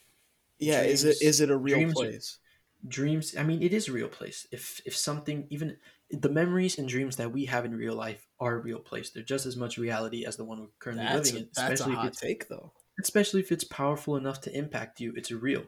Not everything has to be tangible, but in some way it is real. It's real to the person experiencing it, and that's all that matters. Exactly. You have fear of the boogeyman, you have a sleep paralysis demon that is real in some way to you. We're not no. But but before that, before I go, because chronologically it's the trials first. I was so singularly focused on the trials going from force to three because while seemingly small, that is a really big change. And I was curious. I'm like, okay, if this is supposed to represent the Triforce, what are the three aspects of the Triforce at least, which is a Zelda thing. Like, what parts would it be? Are taking on the really big monsters, is that a show of like courage? Is that the courage one, or is that the power one? Because you need to be powerful to take on these big demons. Or is when you stand in the fiery fate for Daruk, is that the powerful one? Because you literally need the power to overcome it, to stand in lava. Or is that the courage one? Is following the rings of light, is that like a powerful thing, or is that wisdom because you know where you need to go? So I was really balancing a lot of things, and I couldn't exactly settle, but more or less I did like taking on the big monster as like the courageous thing to do, having the power to do like the endurance aspect, and the rings of light one were the wisdom one because or you Sorry, had to be crafty, but it what doesn't are really fit. what are the monsters for Mifa and Rivali? For Mifa it's the Guardians, and then for Rivali, what is it, Wendy? What are the three trials? Shoot the Dinral's horns. Oh, the I dragon guess horn. Dinral. And Dinral is the Dinral, monster. You don't Dinral. necessarily have to defeat him, but you have to encounter. Right. Okay. So that's what I mean. I couldn't exactly place them, but I couldn't else figure out what the symbolism or the importance of the three was, because there's no reason why they couldn't just make it four, because that fits in line with the fours of the Breath of the Wild. I don't know, man, because like they had one trial that was the same throughout all of them, and then the combat-ish type trial were all things that we had like kind of encountered already, just kind of beefed up a little bit. So I don't know. But where would you place it in my aspect of the Triforce thing? No. I mean, like, I don't know how viable, like, because we can sit here That and idea be is. like, yeah, they could have just added one more, but I don't know. Maybe they were Oh, true. struggling to come up with some like four equal things for everybody. I don't know. It is a bit weird though because like you need four spirit orbs to use any of them throughout the game, and these aren't spirit orbs; they're Yeah, emblems, but they basically they you look the same. obtain them They in the more or same less way. function the same. Yeah. Um, That's why I just thought it was I just thought it was weird. I also feel like the one hit obliterator part and then the other part that we're going to talk about after this maybe like makes up for it. Um, Hmm. because like you have like two other aspects. I mean, obviously the DLC was like split before, right? But now it's like one cohesive thing. So I don't know. Yeah. I I don't know. guess I was just trying. That was me trying to reason with the number change at least, because Nintendo does some dumb things, and they also hit you with like these really weirdly specific references and moments and nuanced ways of thinking about things. So it's you at the same time you can ignore things, but you should also look into everything. And And another thing I want to talk about is the illusory realm, created from the depths of your memories and fears. So it's and when we think about what happened, we know the champions didn't actually have their weapons, but you have the champions' weapons when you go into the illusory realm.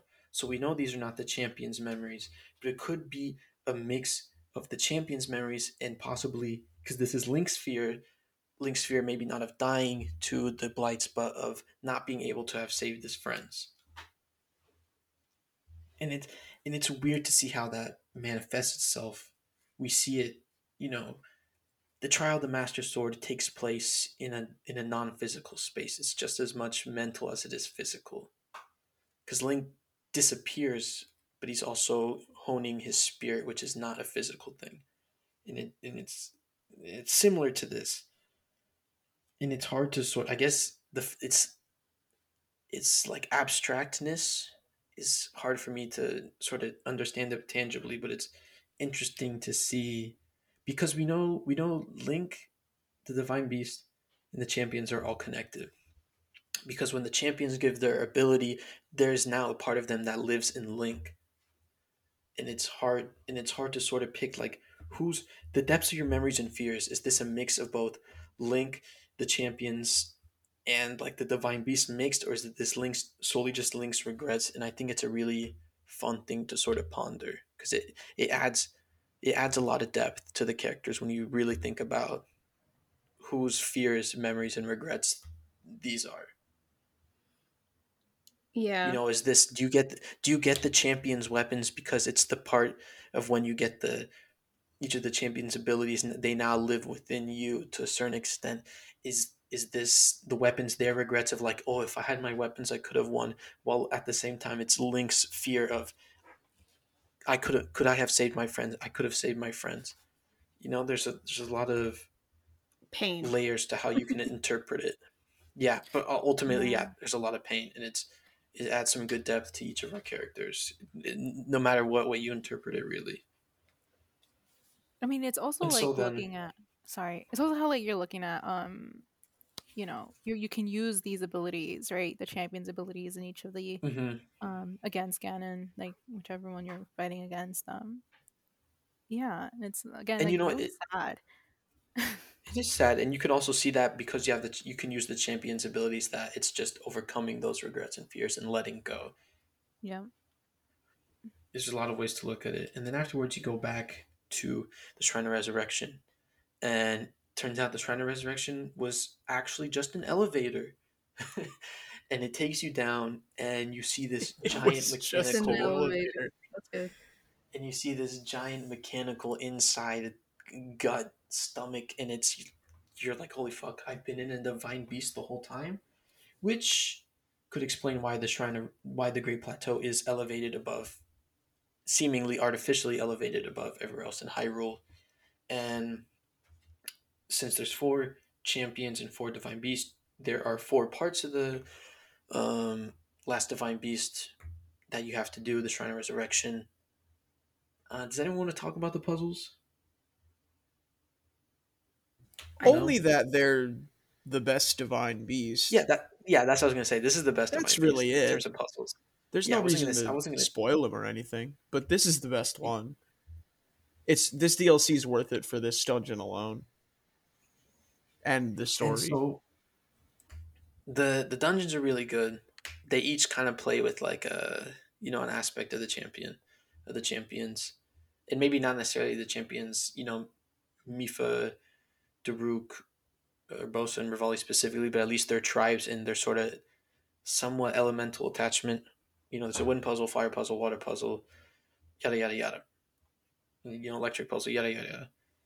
And then once you do that, there's 4 like locks to the door that unlock, and the door opens, and it reveals what you would see normally at the end of any other shrine, except it's a really open, windowed, kind of like weird window, because like where's the sun coming from? They're underground. It's this weird. It really gives you a lot of divine, God rays kind of feel, and it's a much more noticeably bigger monk resting space.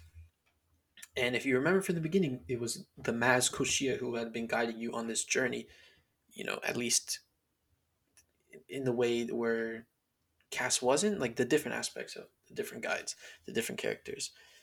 In Monk Maz tells you, you've come this far, you're a great hero. And then he says, in the name of the goddess Hylia. And then you notice a bit of dust and a little bit of movement. Maybe its eyes are just playing on you. And then all of a sudden you hear bones cracking, and the monk Maz is getting up. I offer this final trial. Then all of a sudden you get teleported to this floating platform way above Hyrule, which may or may not be physically there, but it's there. Do you get what I'm saying? Doesn't matter if you don't. You get transported there. And your last trial of the Champion's Ballad is almost a test from the goddess Hylia herself. This is as close as you can get to fighting the goddess Hylia, because the Sheikah serve the goddess, and you can tell in terms of at least the hierarchy of the different monks in the shrines, this is definitely the top banana. of the Sheikah monks, and you are going hand to hand combat with the monk Maz himself, and you think, ha, I have 10,000 years on my side. You are old, smelly, stinky. I can best you. And it is probably this, in terms of like combat, it's probably the best boss fight in the game. It's 10 times better than Thunderblight Ganon. It is Trials of the Sword. Well, that's not a singular figure. I know. But I did think that. That's why I was going to say second best, but no. In terms of singular figures, In terms of this single is the best. fight, one-on-one fight, And what which is what not it a lot of has fights, that but- and what it has that the Trial of the Master Sword doesn't is Monk Maz Koshia's theme is so fucking good. It's very so catchy. solid. It's got a really good beat to it, a beatness to it. You know how you wanted to fight. You enjoyed fighting Master Koga. You enjoyed the silliness, the puzzle aspect. But you're like, also like, man, I wish it was a little bit more intense. This is that. Yeah. This is that fight reimagined. Because remember, the Yiga clan are a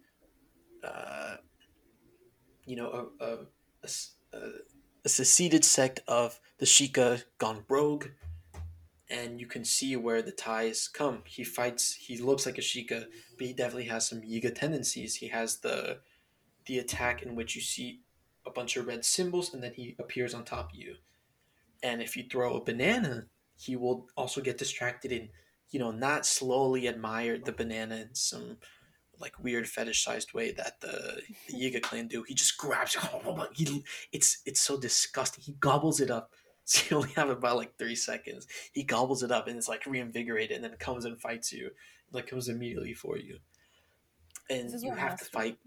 You have to fight clones. He does double team. He has double team. Stop. It's like it's almost like an anime Pokemon fight. Like it's that good. And then It's a very solid fight. His last phase is he's like, I guess the 12 of me weren't doing too much, so let me do. Here's 24.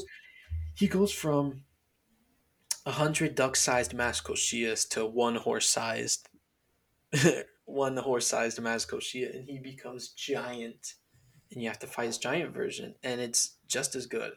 It really invites you to mix up your combat style, which I really like.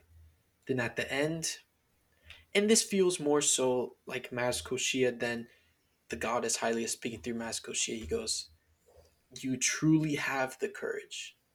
And that's where then I started thinking about the trials, the 3 trials you have to do for each champion. I'm like, okay, this is Link's journey. Link is the hero. He represents the courage part of the Triforce. Maybe the 3 is just symbolic of the Triforce, and this whole thing is all about courage. Because that's what you need to overcome your fears is courage. So maybe this is just all the undertone of courage. And once you do, you get rewarded with the 5th Divine Beast. It's a fucking Yamaha SR500 unicorn motorcycle. And I know you're probably thinking, A motorcycle? Yeah, a motorcycle. Revali got a bird. A motorcycle in a Zelda game? I can't even tell you. I use that thing all the time. It's so good for hunting Guardians, for Guardian parts. It's so good for exploring for Korok seeds. And it's just badass and fun to use. It seems like a weird... It's really good because it subverts your expectations, and you almost want to hate it because it doesn't seemingly fit. Then you use it and you're like, this is nice. This is fun. And it's good. And it's good. And it's good how they give it to you at the end of the game, because it would have made you ridiculously overpowered, but it still gives you enough swift mobility to want to keep exploring. I think it helps you want to explore further. And after this, Can I add what I was gonna say? What? Can I add what I was gonna say? What were you After gonna I got say? that bike, I told you, I was like, let me go show this off to Hateno Village. I'm sure they haven't seen something like this before. And I went and just started doing donuts in front of my house. Oh, I mean, in front of I was gonna Olsen. say the first time, and I have a Twitter video of this, and maybe we can post it on the Instagram. The first time I beat the Champions Ballad, I go, here's what happened. See, Wendy, you should have let me finish. You walk out of the Shrine of Resurrection, and Cass is there, and he's like, like, good to see you again, buddy. And it's a nice circular metaphor of you're finishing, because in the narrative of the story, this happens before you fight Ganon, but in actuality, you may have beaten Ganon, and you're now finishing again where you once started at the Shrine of Resurrection, emerging at the viewpoint, which is like the opening, which is such a great focal point. And Cass is there this time. He's like, you know what? You seem more esteemed than I last saw you. And then this is where I was really like, Cass does know more than he's letting on. And he's like, you really seem more of a hero than before. And he goes, I finally finished that song, and let me tell it, it is worthy to tell to someone as esteemed as you are. This is the Champion's Ballad. And again, he starts playing, and Link is looking at Hyrule Castle, and he gets a memory, which for me is hands down the best memory in this game.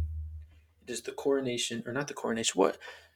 Because they're not becoming regents, but it's the knighting of the champions, more or less. It's the championing of the champions, in which King Rome Bosphoramus Gaslight Hyrule is announcing Gaslight Rome is announcing the champions, and he's going on in his little spiel.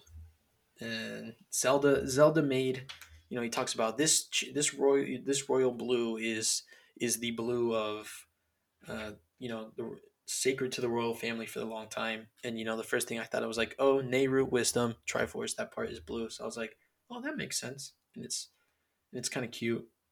And then who cares about that? It cuts to Hyrule, and they have these little like dollar store fireworks that go like poof, poof. I was about to say, if you forget those goddamn fireworks, honestly, if I would have quote unquote forgotten them, it would have been intentionally for how bad they are. No, but it's just they are the best part of this cutscene. That is the most Rome Bosphoramus Hyrule. That's what I was gonna say. It's just reflective of the incompetence. It's just reflective of the incompetency of King Rome Bosphoramus Hyrule. He is the worst. They're talking about.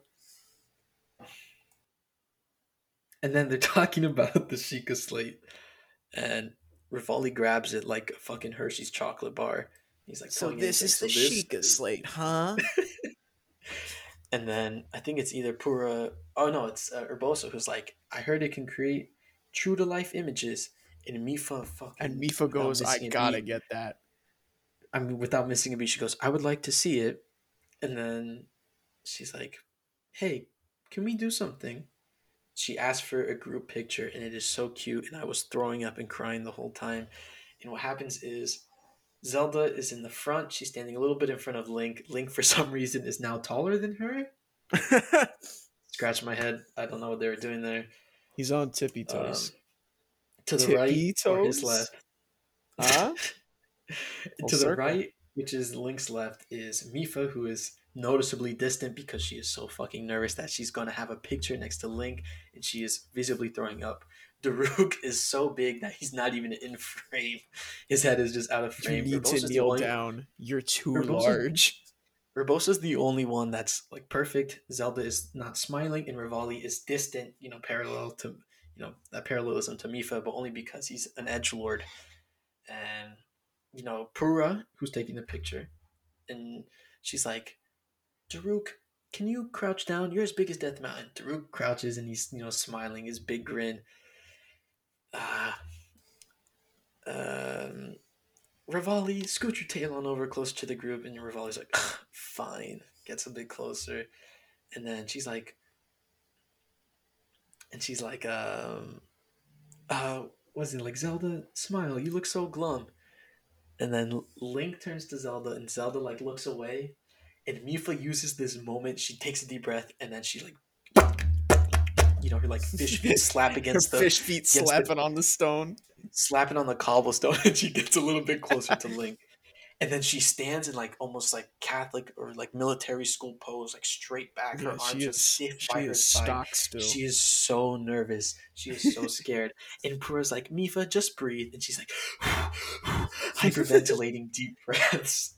And then Pura's like, all right, 3, 2, 1. And she does the little check snap. And then Daruk and the perfect uncle fashion. It grabs everyone and just Squishes completely them messes together. the order, but squishes them all together in a really endearing photo in which you have Zelda as the centerpiece, Link looking at Zelda, Mifa just kind of like gawking, Rivali like looking like a bird that's, I don't know, like a startled bird. Mifa is Daruk mid smiling, heat. and Urbosa is like, like sly, like cheeky, smiling down, looking at Zelda and Link. And it is a very cute way to close it after you get that memory.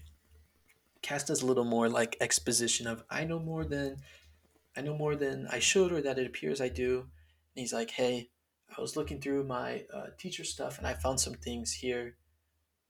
This is for you. And he gives you the champion's picture. And it's really, I don't want to sound like cheesy or but it's a really beautiful moment. I actually really liked it. It's a really good, you don't need real life, you don't need real life events to create like, real life emotions or feelings. Um, I'm sorry. I'm laughing at the idea of Cass going, "Oh, I see you just had another episode. You want to know what'll really fuck you up?" Takes out the picture. but I mean, as the player, Your kid. it's kind of exhausting that you already played through the deaths, and then you have to go through this regrets and fears thing, and you're seeing it all again, and like, fuck, like everyone's dead, and then you get the picture, and as as Cass is with his like, you know he knows more than he knows kind of knowledge, gives you the picture, and you can go back to your house if you've done the Hateno homeowner side quest, and if you go upstairs, it says a place, and then you get a little text, which is like Link's inner monologue. This looks like a good place for the picture. And then Link places the picture. It plays a cute little like jingle rendition of the Divine Princess and the Five Champions, which is also the Champions Ballad. And Link is staring at it for a minute. Then he nods his head in approval, and that's really the end of the Champions Ballad. And it's good. It's just all very good. No, it's not. There's one more memory. What memory? Well, not really a memory, but there's one more cutscene. What cutscene? The one where with the house. That's what I literally just said. Jesus, Dylan. Huh? I lit. Yeah. And I need someone else to come in. All right. I will I say just said this. something that I love and also like hate about this whole like last scene that we get, right? Is like found family is like a very popular trope that we get in TV shows and books and movies and all forms of media that a lot of people just gravitate towards. And I never really got that vibe from this specific group, and I think it's so interesting and so painful because like if they had more time, then they probably would have gotten to that point. And that just makes me so sad.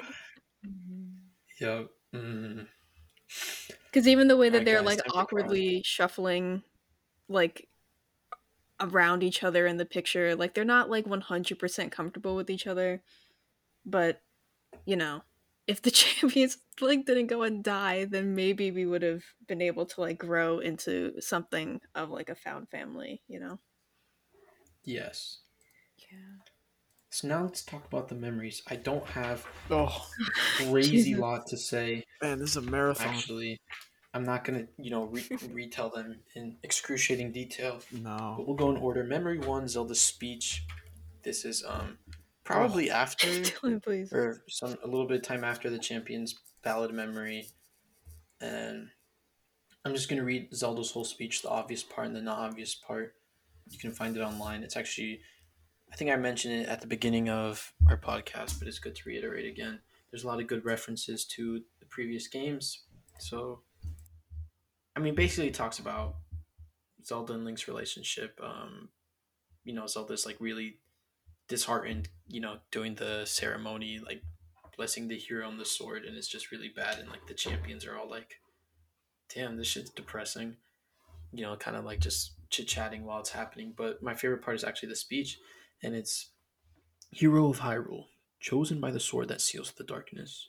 You have shown unflinching bravery and skill in the face of darkness and adversity, and have proven yourself worthy of the blessings of the goddess Hylia. Whether skyward bound, adrift in time, or steeped in the glowing embers of twilight, the sacred blade is forever bound to the soul of the hero. We pray for your protection, and we hope that the two of you will go stronger together as one.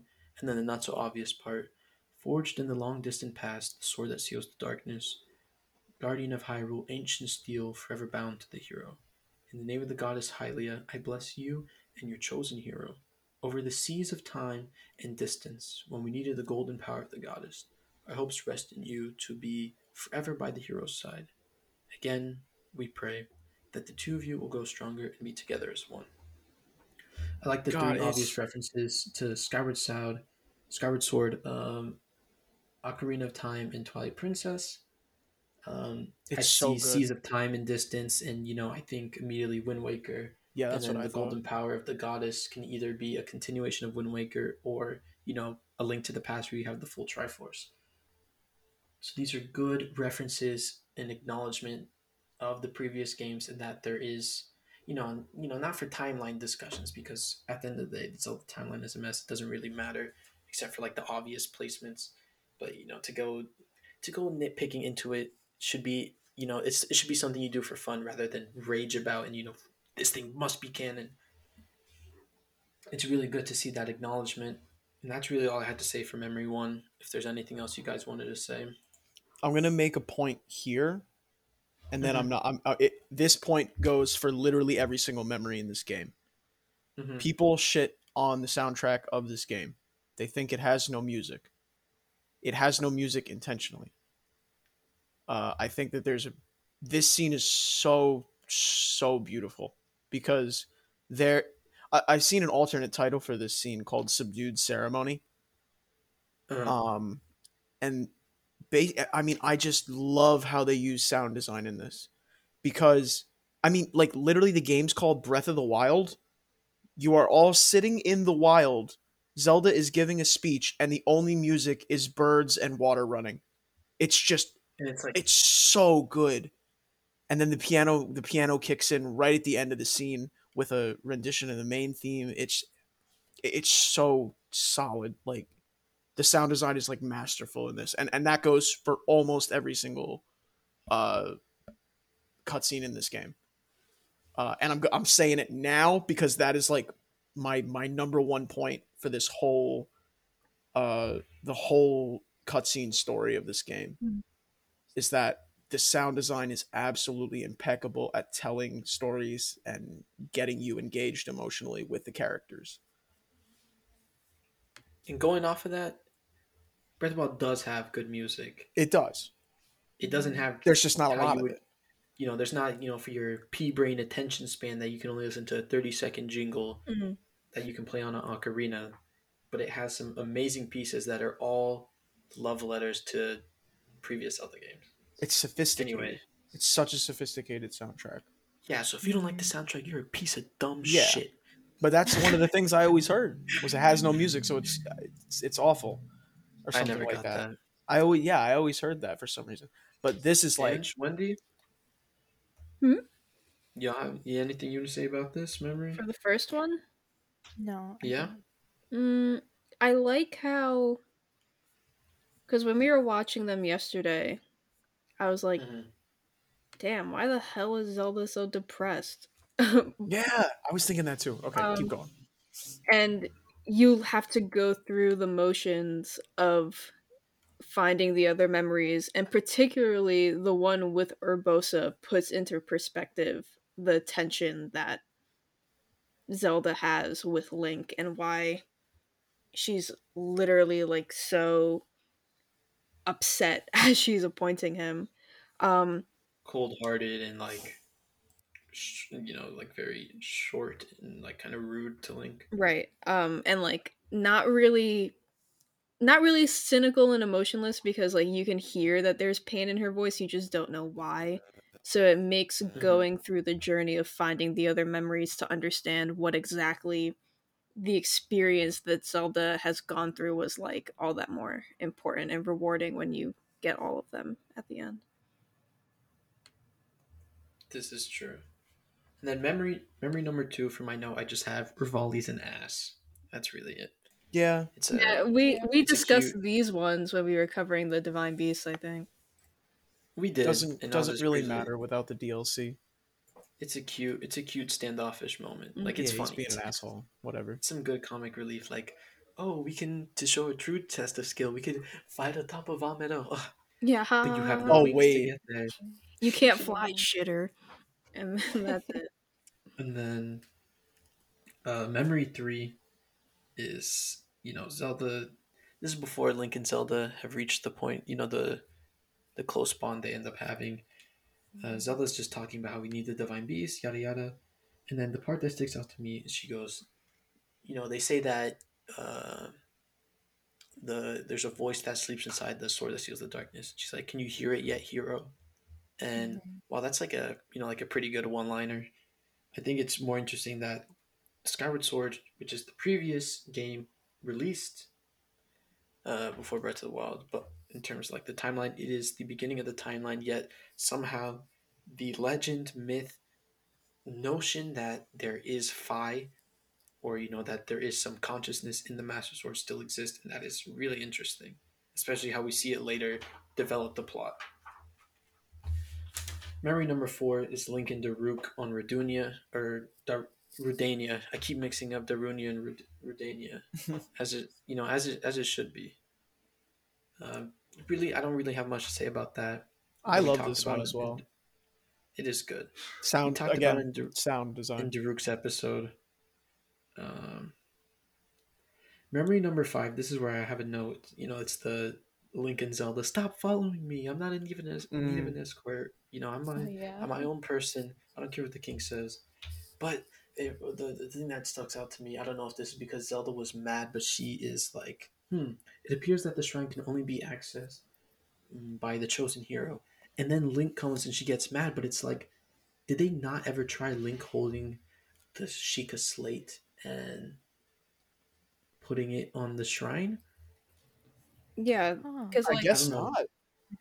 Or maybe it's because when you wake up from the Shrine of Resurrection in the beginning of the game, something we see that we don't necessarily see here is that the Sheikah slate at that point in the beginning of the game is registered to Link, which is not something that we explicitly know or not know, but we can assume not because it's in Zelda's possession for the most part in the 100 years before. So it's curious as to who registered. I guess it must have been Zelda when she tells you, like, wake up, go to the pedestal. Like when she gets her goddess power, maybe even Phi told her through the sword when the sword speaks to her. There's something she knows that that must be the key difference. And like, when does that happen? Like, how does that happen? How does that, like, what restricts them from Zelda being in that cutscene? Hey, Link, take this and unlock the yada yada.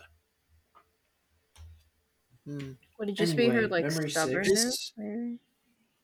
Yeah, but it's not even. I guess even then, it's not even that, because we know there's a reconciliation later on. Later on, yeah, but not like in that moment. No, but there's more than one shrine that's above ground, at least.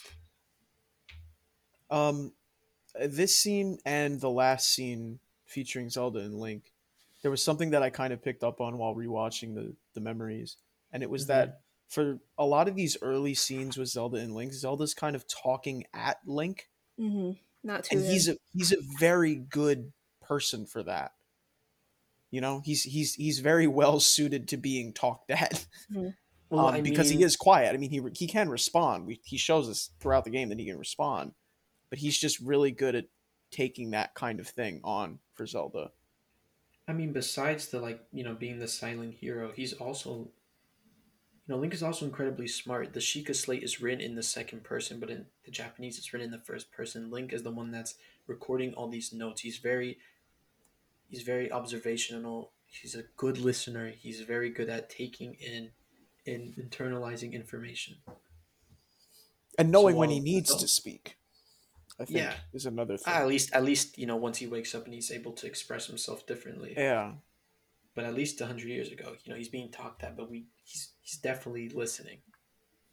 Yeah. And then This Memory is more 6 her is, talking to Rome than anything. Anyway, keep going.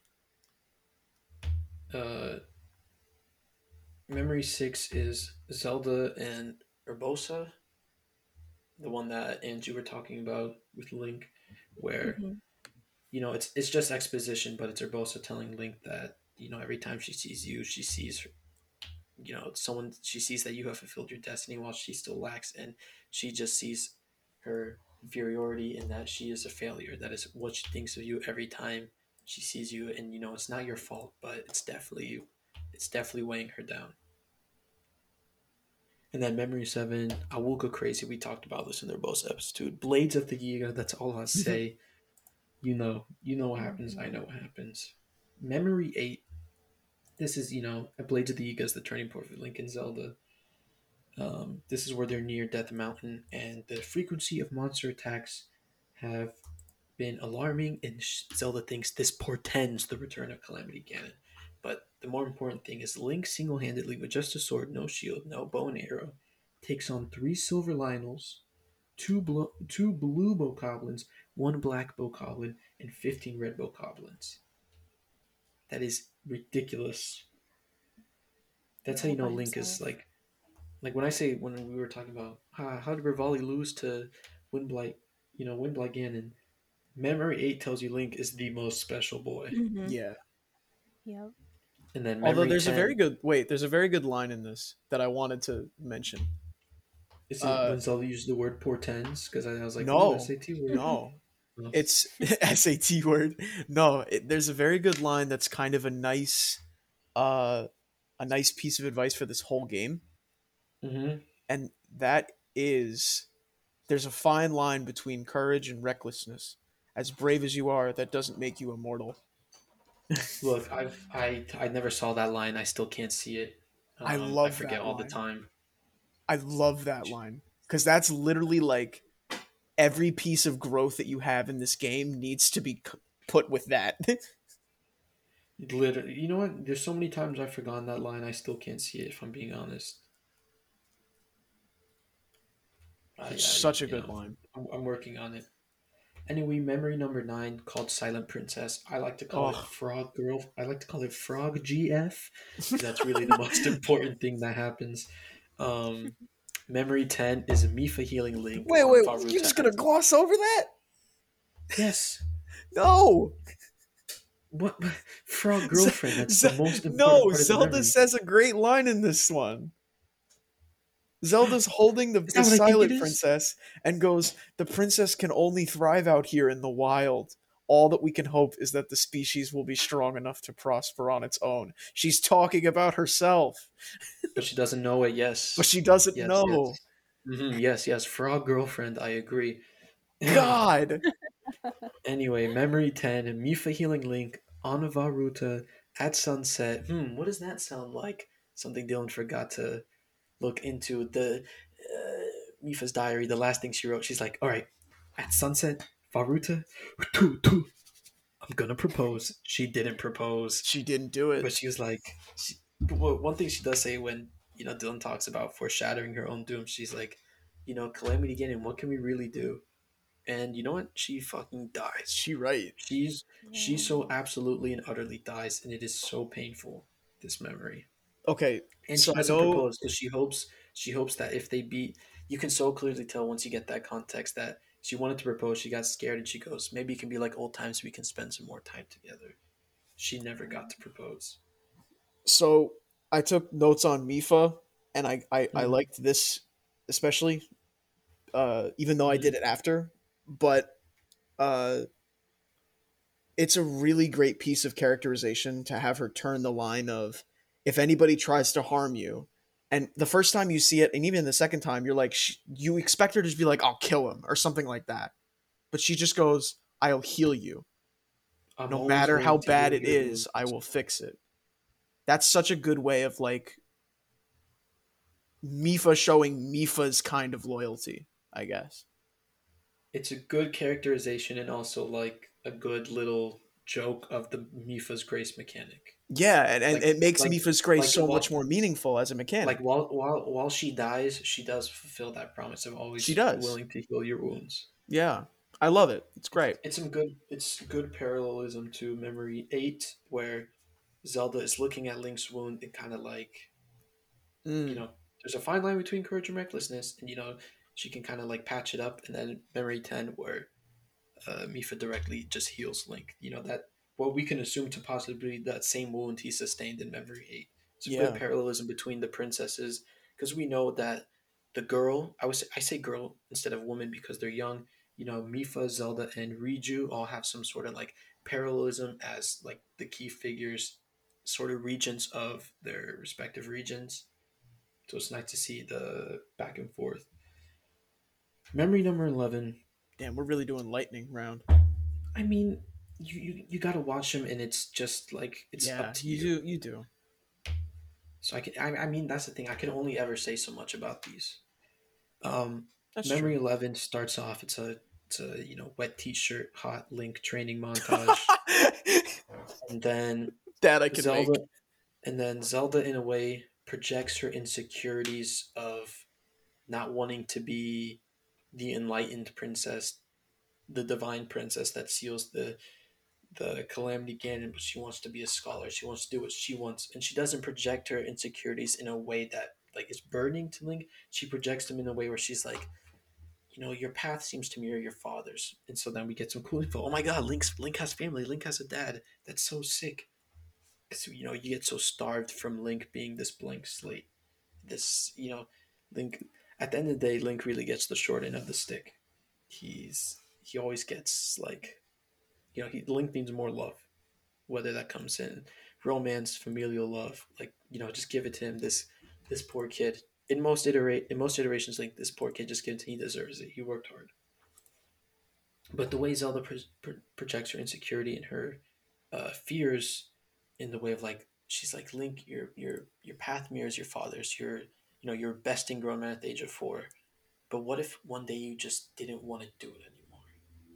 Like what would you do? How would you feel? And Link kind of stops, and I guess maybe he, that's indicative. That's his body language telling us that he never really thought of that before, and he turns and faces her, and then the memory fades. But it leaves, we can infer like they must have had a interesting conversation afterwards, Or none.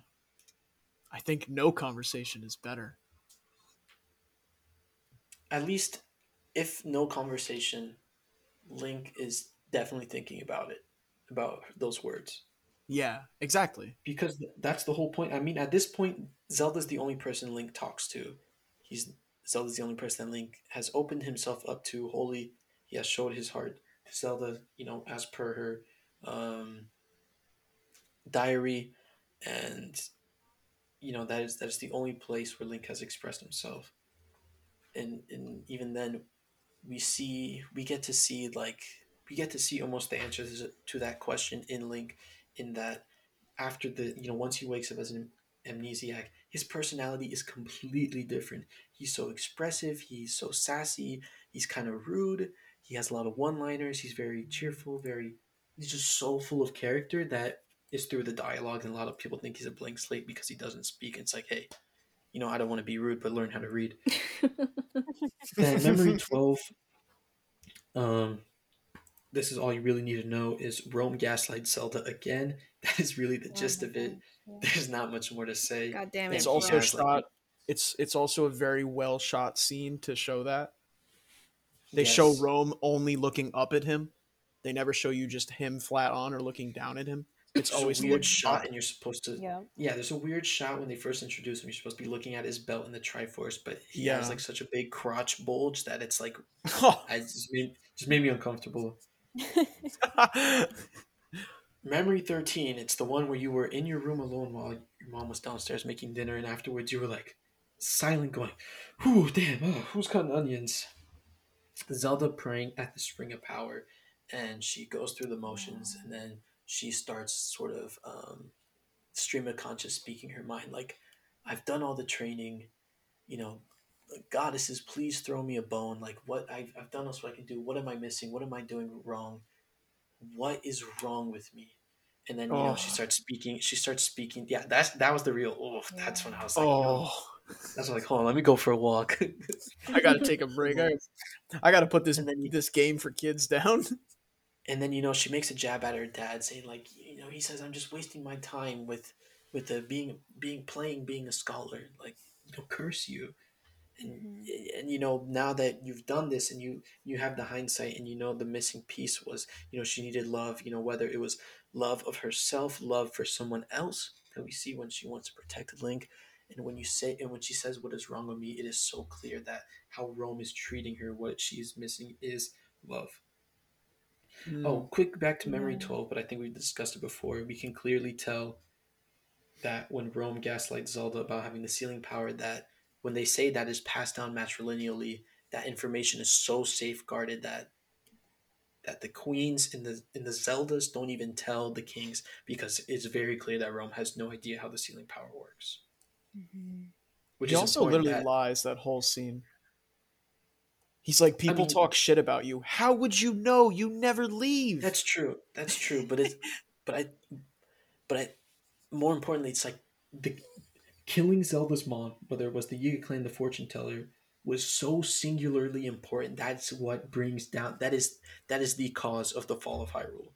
That is how powerful the matriarch in at least this specific world of the Legend of Zelda is. That Mhm. secret of the sealing power passed down from generations. They say that Zelda's grandma could hear voices in the spirit realm. That is, or in the sacred realm. We see how powerful the different Zeldas can be in different games if you play different games. And if you haven't, we'll talk about it in subsequent episodes. But at this point, at least in this Breath of the Wild world, the matriarch, before King Rome was the sole regent, it was probably the queen who was in charge. The amount of power in that knowledge is so powerful. Is ridiculous how cutting that line off caused literally the entire demise of a civilization. Yeah. Mhm. I also really love that as Zelda is talking about, I mean, for all intents and purposes, the Zeldas of the past, pretty much. Mm-hmm. Like the people that came before her in this role that she's been given. Zelda's lullaby is playing like very softly.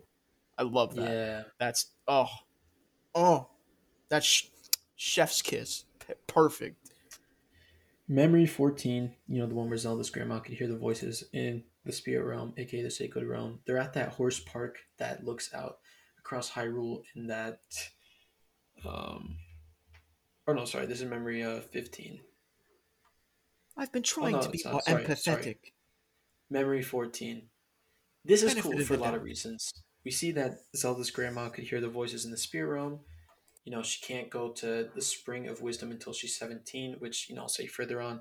But the first and biggest thing for me is the first. Dylan, did you by any chance write down the first thing Zelda says?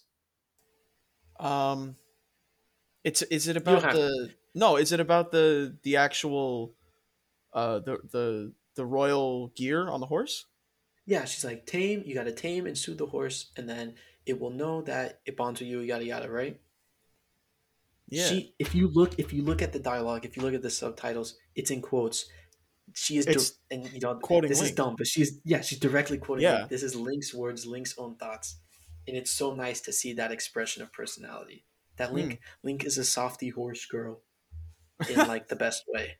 Like this is some good emotion for such a stoic male heroic character that we get to see at least a glimpse. Give us a crumb of coochie, Nintendo. That's what we're getting through here. It's Oh my really god. nice to see some direct dialogue. And then it's I think I talked about this with Ange yesterday, and I had it, it just never really came into my mind the way it did before. But when Zelda's like, only at the age of 17 can one go to the Spring of Wisdom, and we were talking about like, I wonder if this is a reference or not to Ocarina of Time and the Mhm. 7 years Link spends in Sacred Realm, not being old enough to wield the Master Sword, which, we'll get into why or why not when we talk about Ocarina of Time, but Or even I the wonder if the that's a shield, nod. because you have to use it. like you can't even use it when you were a kid. Yeah, but that I guess makes more sense because the shield's just big. Hmm. Link is a small child, but the Master Sword, we see other younger kid Links wield the Master Sword. But that would, we'd have to say that for Ocarina. That's an Ocarina discussion to have anyway. But I wonder if that's 17, because it is, very commonly agreed upon that young Link in Ocarina of Time is 10, 7 years. He is about 17 or 18. The number 17 has really stuck around. So I wonder if, that's a reference, because we know that Ocarina of Time exists in this world. And if that in some way, the myth gets retold so much so often that becomes a tradition in a rule in some way. So that's memory 15. What's memory 16? Oh, Calamity Ganon returns. This is after they went to the Spring of Wisdom. And you can see here that the champions don't have their weapons before they go to when Daruk's like, champions, do you respect the divine beasts? But more importantly, when we were talking, remember, Dylan, I just mentioned the parallelism between the princesses or that role that we see through Riju, Mipha, and Zelda. Yeah.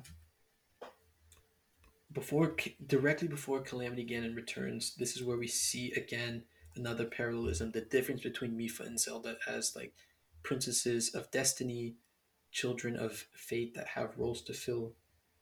Mipha knows the secret of the sealing power. Not necessarily the sealing power, but in her own respective way. Because what she's about to tell Zelda is that, when I heal, she sees Link, she's like, I think about the ones I'm healing, I think about the ones I love. And as cliche as it is, it's I didn't even notice that. That love is the key thing. It's cool to see. I didn't even notice that. It's cool to see that when That's we compare great. the roles of Mipha and Zelda. Mipha has that part. She's not Zelda, but she has that part. She knows that love is the driving force of her abilities and power. Because it cuts to Link before she's about to say that, and right as she's about to say that, Calamity Ganon wakes up. So it's good. It's really good. It's good. Memory 17. I just wrote sad smiley face. Zelda cries into Link's arms, and he holds her a little bit tighter, and it just sucks. It's sad. Fuck. I really am just a failure. I tried and I failed them all. I left them all to die. Oh God. Oh, you can't beat that. There's so much weight in the way she throws herself at him that's not seen in this game. This game does so good with that kind of like physical weight behind movements when they need to be heavy. Yeah, it's one thing to animate. It's one thing to animate like a fight scene, but animating like the limpness and like that the different emotions and body that dead language weight. When you get it good, it's so like I said, these are such dense cutscenes. They have so much going on besides the actual content of them. And then up next we have memory number hidden. Once you get all 13 memories, you go to Impa. She tells you go to Blatchery Plain, and it's Zelda's Awakening. And we don't really need to talk super much about it. It's very clear as far as the memories go. It's not super layered, but it's nice. The last thing Link sees before he succumbs to his wounds and dies is Zelda awakening to her power. It happens really quickly, but if you slow it down, you see Link is still resting on the Master Sword, prop himself, and he can see Zelda's awakening as it happens. He witnesses the whole thing, and then he dies. It's pretty crazy. And so then, there was something that happened in this scene also, and I wasn't paying attention. Fi? No, I wasn't paying attention, but like it might be Fi. I haven't played Skyward Sword. The sword like glowing, like the sound. Yeah, the sword glows. Yeah, that's Fi. Yeah. Okay, that's the sound Fi makes. That's like the first time that I saw it in these cutscenes. Mm-hmm. So presumably, it's the first time that's happened, and that kind of hints at. Yeah. I think that all these cutscenes, Zelda's actually the protagonist. The story at this point is moving from Zelda to Link being the protagonist. I mean, like Link, everything that happens in the modern day or after the 100 years. I mean, Link is the protagonist of the game, but the game we play is the third act. You know, it's the final act of Of Zelda's a story. This, Yeah. I think I think it's very clear that it's always been Zelda's story. But in terms of the game, Link is the game's protagonist, but it's very clearly Zelda's story. Yeah, he's the protagonist of Act 3. That's a good way of putting it. Mm-hmm. And then the Sheikah come, and that's one of those Sheikah is Cass's mentor. And then memory 18, and it's cool. We go from the hidden memory to see Fi is back to a certain extent, that the consciousness, the life that's in the Master Sword is still there. It's Fi that saves Link. That is the soul of the hero is bound to the sword, and vice versa. The sword is bound to the hero. They are together as one. Two spirits together as one. And Fi does her part. She pulls through, and it's so nice because the end of Skyward Sword, when Fi says, "May we meet again in another lifetime," and not only does she come back and help Master Link in a way where she didn't before, she directly saves Link's life. And then Memory 18, which is really beautiful because we just see Zelda the Master Sword in the Deku Tree, and these are called Link's memories, but this is the Master Sword's memory. It's not Zelda's memory; it's the Master Sword's memory, and it's Zelda saying that your master will return for you. I am sure of it. And then she wants to tell the Deku Tree. She goes, "Can you please tell Link?" And the Deku Tree cuts her off and says, "I think those things will best to be heard in your voice, or your words." And she places the Master Sword, reverse parallelism of Link. She places it to rest so that it heals and that Link may once again rise to come retrieve an extent, the Master Sword really being the extension of himself. And that's it. That's all the memories, at least I have. And everyone exhale. Yeah, everyone take a little Everyone breath. take a good, nice breath. The That was next a race episode- through a very emotional story. I don't know. I just tend to talk fast. I didn't mean to race, but No, just because think no, the we memories- never would have gotten through it.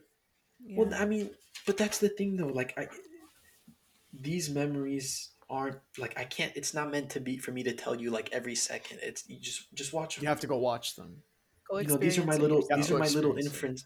These are It's my a little 47-minute inferences from movie. them. Go But you watch. have just watch them. Yeah, just watch them. So that's One it. thing about the memories, really quick Mhm. though, in general, is I noticed that there was this. I have never played another Zelda game besides Link to the Past to completion. Mhm. I beat Link to the Past in the gaps between this podcast.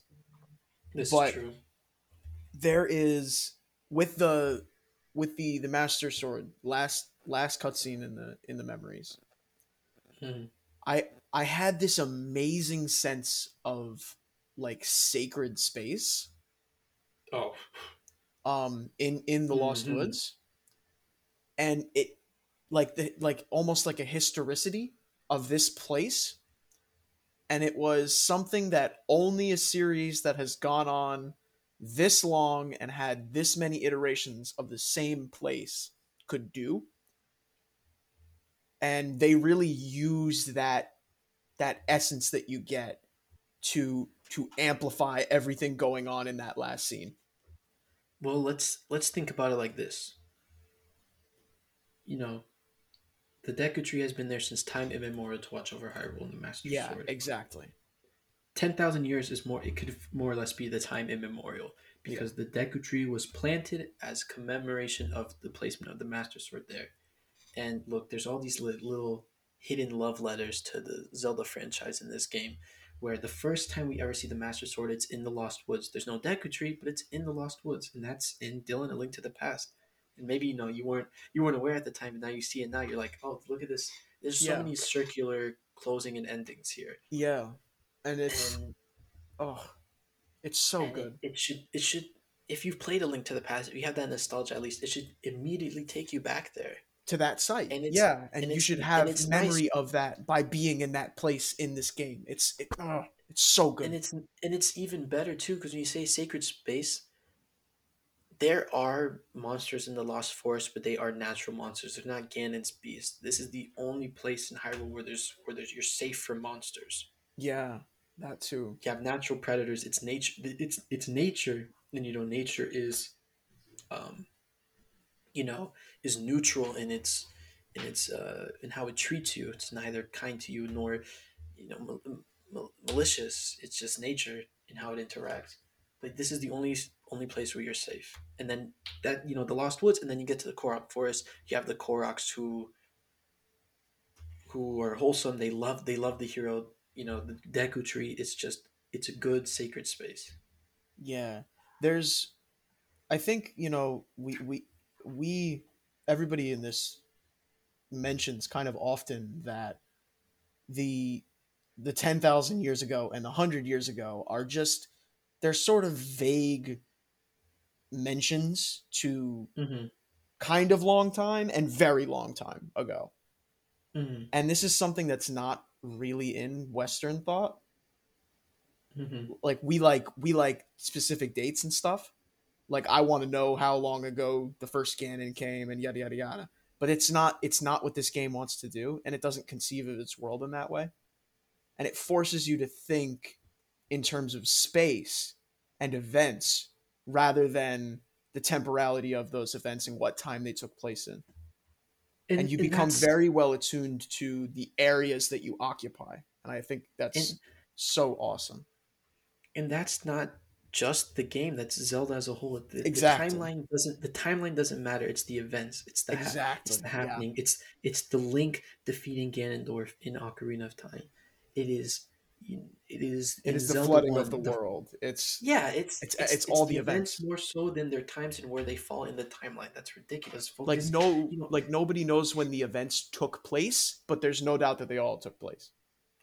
if you're one of those people that sees the Zelda series as an anthology series, you're congratulations. You're going about the interpretation of the lore probably the best way, least stressful way possible. For you timeline theorists, it's fun, but don't But you're kill screwed. yourself.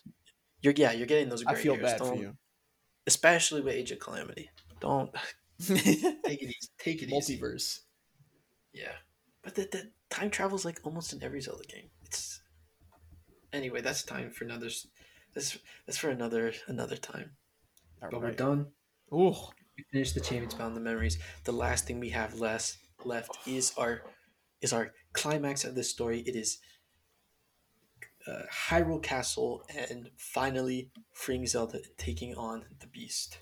Whoa. But before The we fi- But go, before that, we have one email from Zelda Nerd, and Zelda Nerd says, been binge listening for the past 2 months. I have a question for you though. What do you think the origins of the Hylian Shield are? Anyways, great work. Keep it up. Also, Dylan was right about the origins of Korok seeds. You're damn right I was.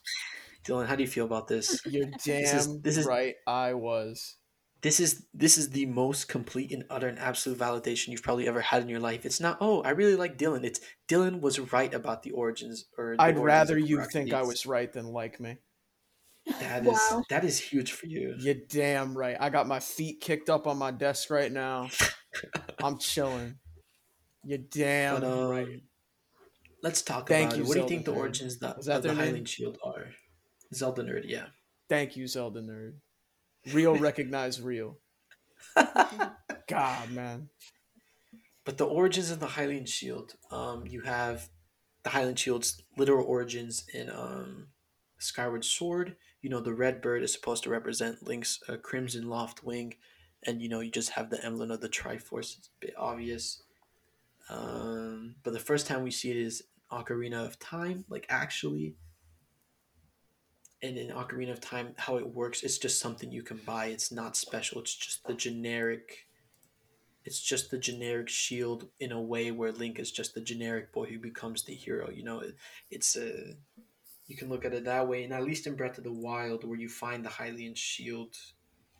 I mean, we'll talk about it in the next episode, but I can talk about that origin specifically if that's what you want. But otherwise, the technically official origins is in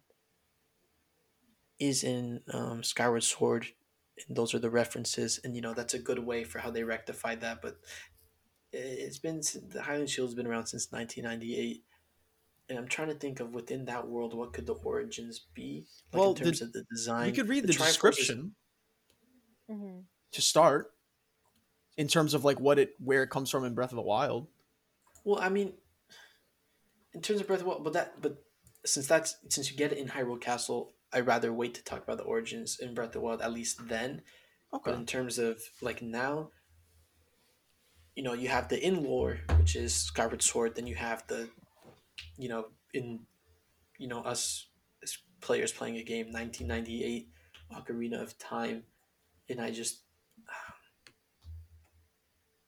I mean, we can talk about the silver, the metal, the steel. It's just the steel of the shield. You have, the yellow of the Triforce, and what complements this color. You have your primary colors, red, yellow, blue. In those, they fit together, and you see that in the Hylian shield. The red bird. I can't think of anything so specific other than just. The Loftwing, right? I mean, I'm thinking about like in terms of 1998, not like in the lore, like where did real life. where did they just get the design from? Yeah, I'm trying to cover like all the origins. You have God, that's I said man. like the Maybe the the owl? in-lore, There's an in-lore owl in origins. Ocarina. Yeah, maybe I don't it's know. Maybe it's Kapora Gabora. Maybe it's you fight the bird you fight in Hera's Tower in Link's Awakening, and then at Taotao Heights and Taotao Heights in Link's Awakening, and Hera's Tower in Link to the Past. If we're But this being is honest with ourselves, it's probably because the bird looked cool and then they made it a story mechanic. That is what happened. If we're being honest with ourselves. Yeah. But that's no fun. But next episode, I'll definitely talk about its origins and significance in Breath of the Wild. Okay. Thank you, Zelda Nerd. Yeah, thank you, Zelda Nerd. We love you. We love you. But that's it. We're done. Keep watching. We really appreciate it.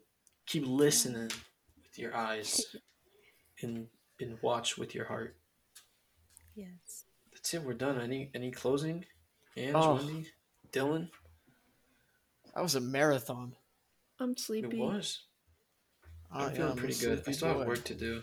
Me too. This was good. This is a good one. Good one. You guys ready to say goodbye? Oh, wait. We're still remind everybody of the email. Remind everybody of the email. Oh, yeah. See, good one. They can send their own questions in. Follow us on Instagram at Neighbors Wisdom Podcast. Follow us on Twitter at Neighbors Wisdom Pod. If you want more adjacent Zelda content, you can follow me at twitch.tv/TippyTown and YouTube of the same name. I think those links are in our Anchor description and possibly in the episode description. And if you have any questions, comments, points of discussion, cool pictures of your cat, you can send it to us at neighborswisdompodcast@gmail.com. Again, everyone, thank you for listening. This has been real. It's been fun, and it's been real fun. And we will see you in the next episode. All right, guys, everyone say bye. At the same time. Oh, fuck, I didn't get... Okay, whatever. Bye.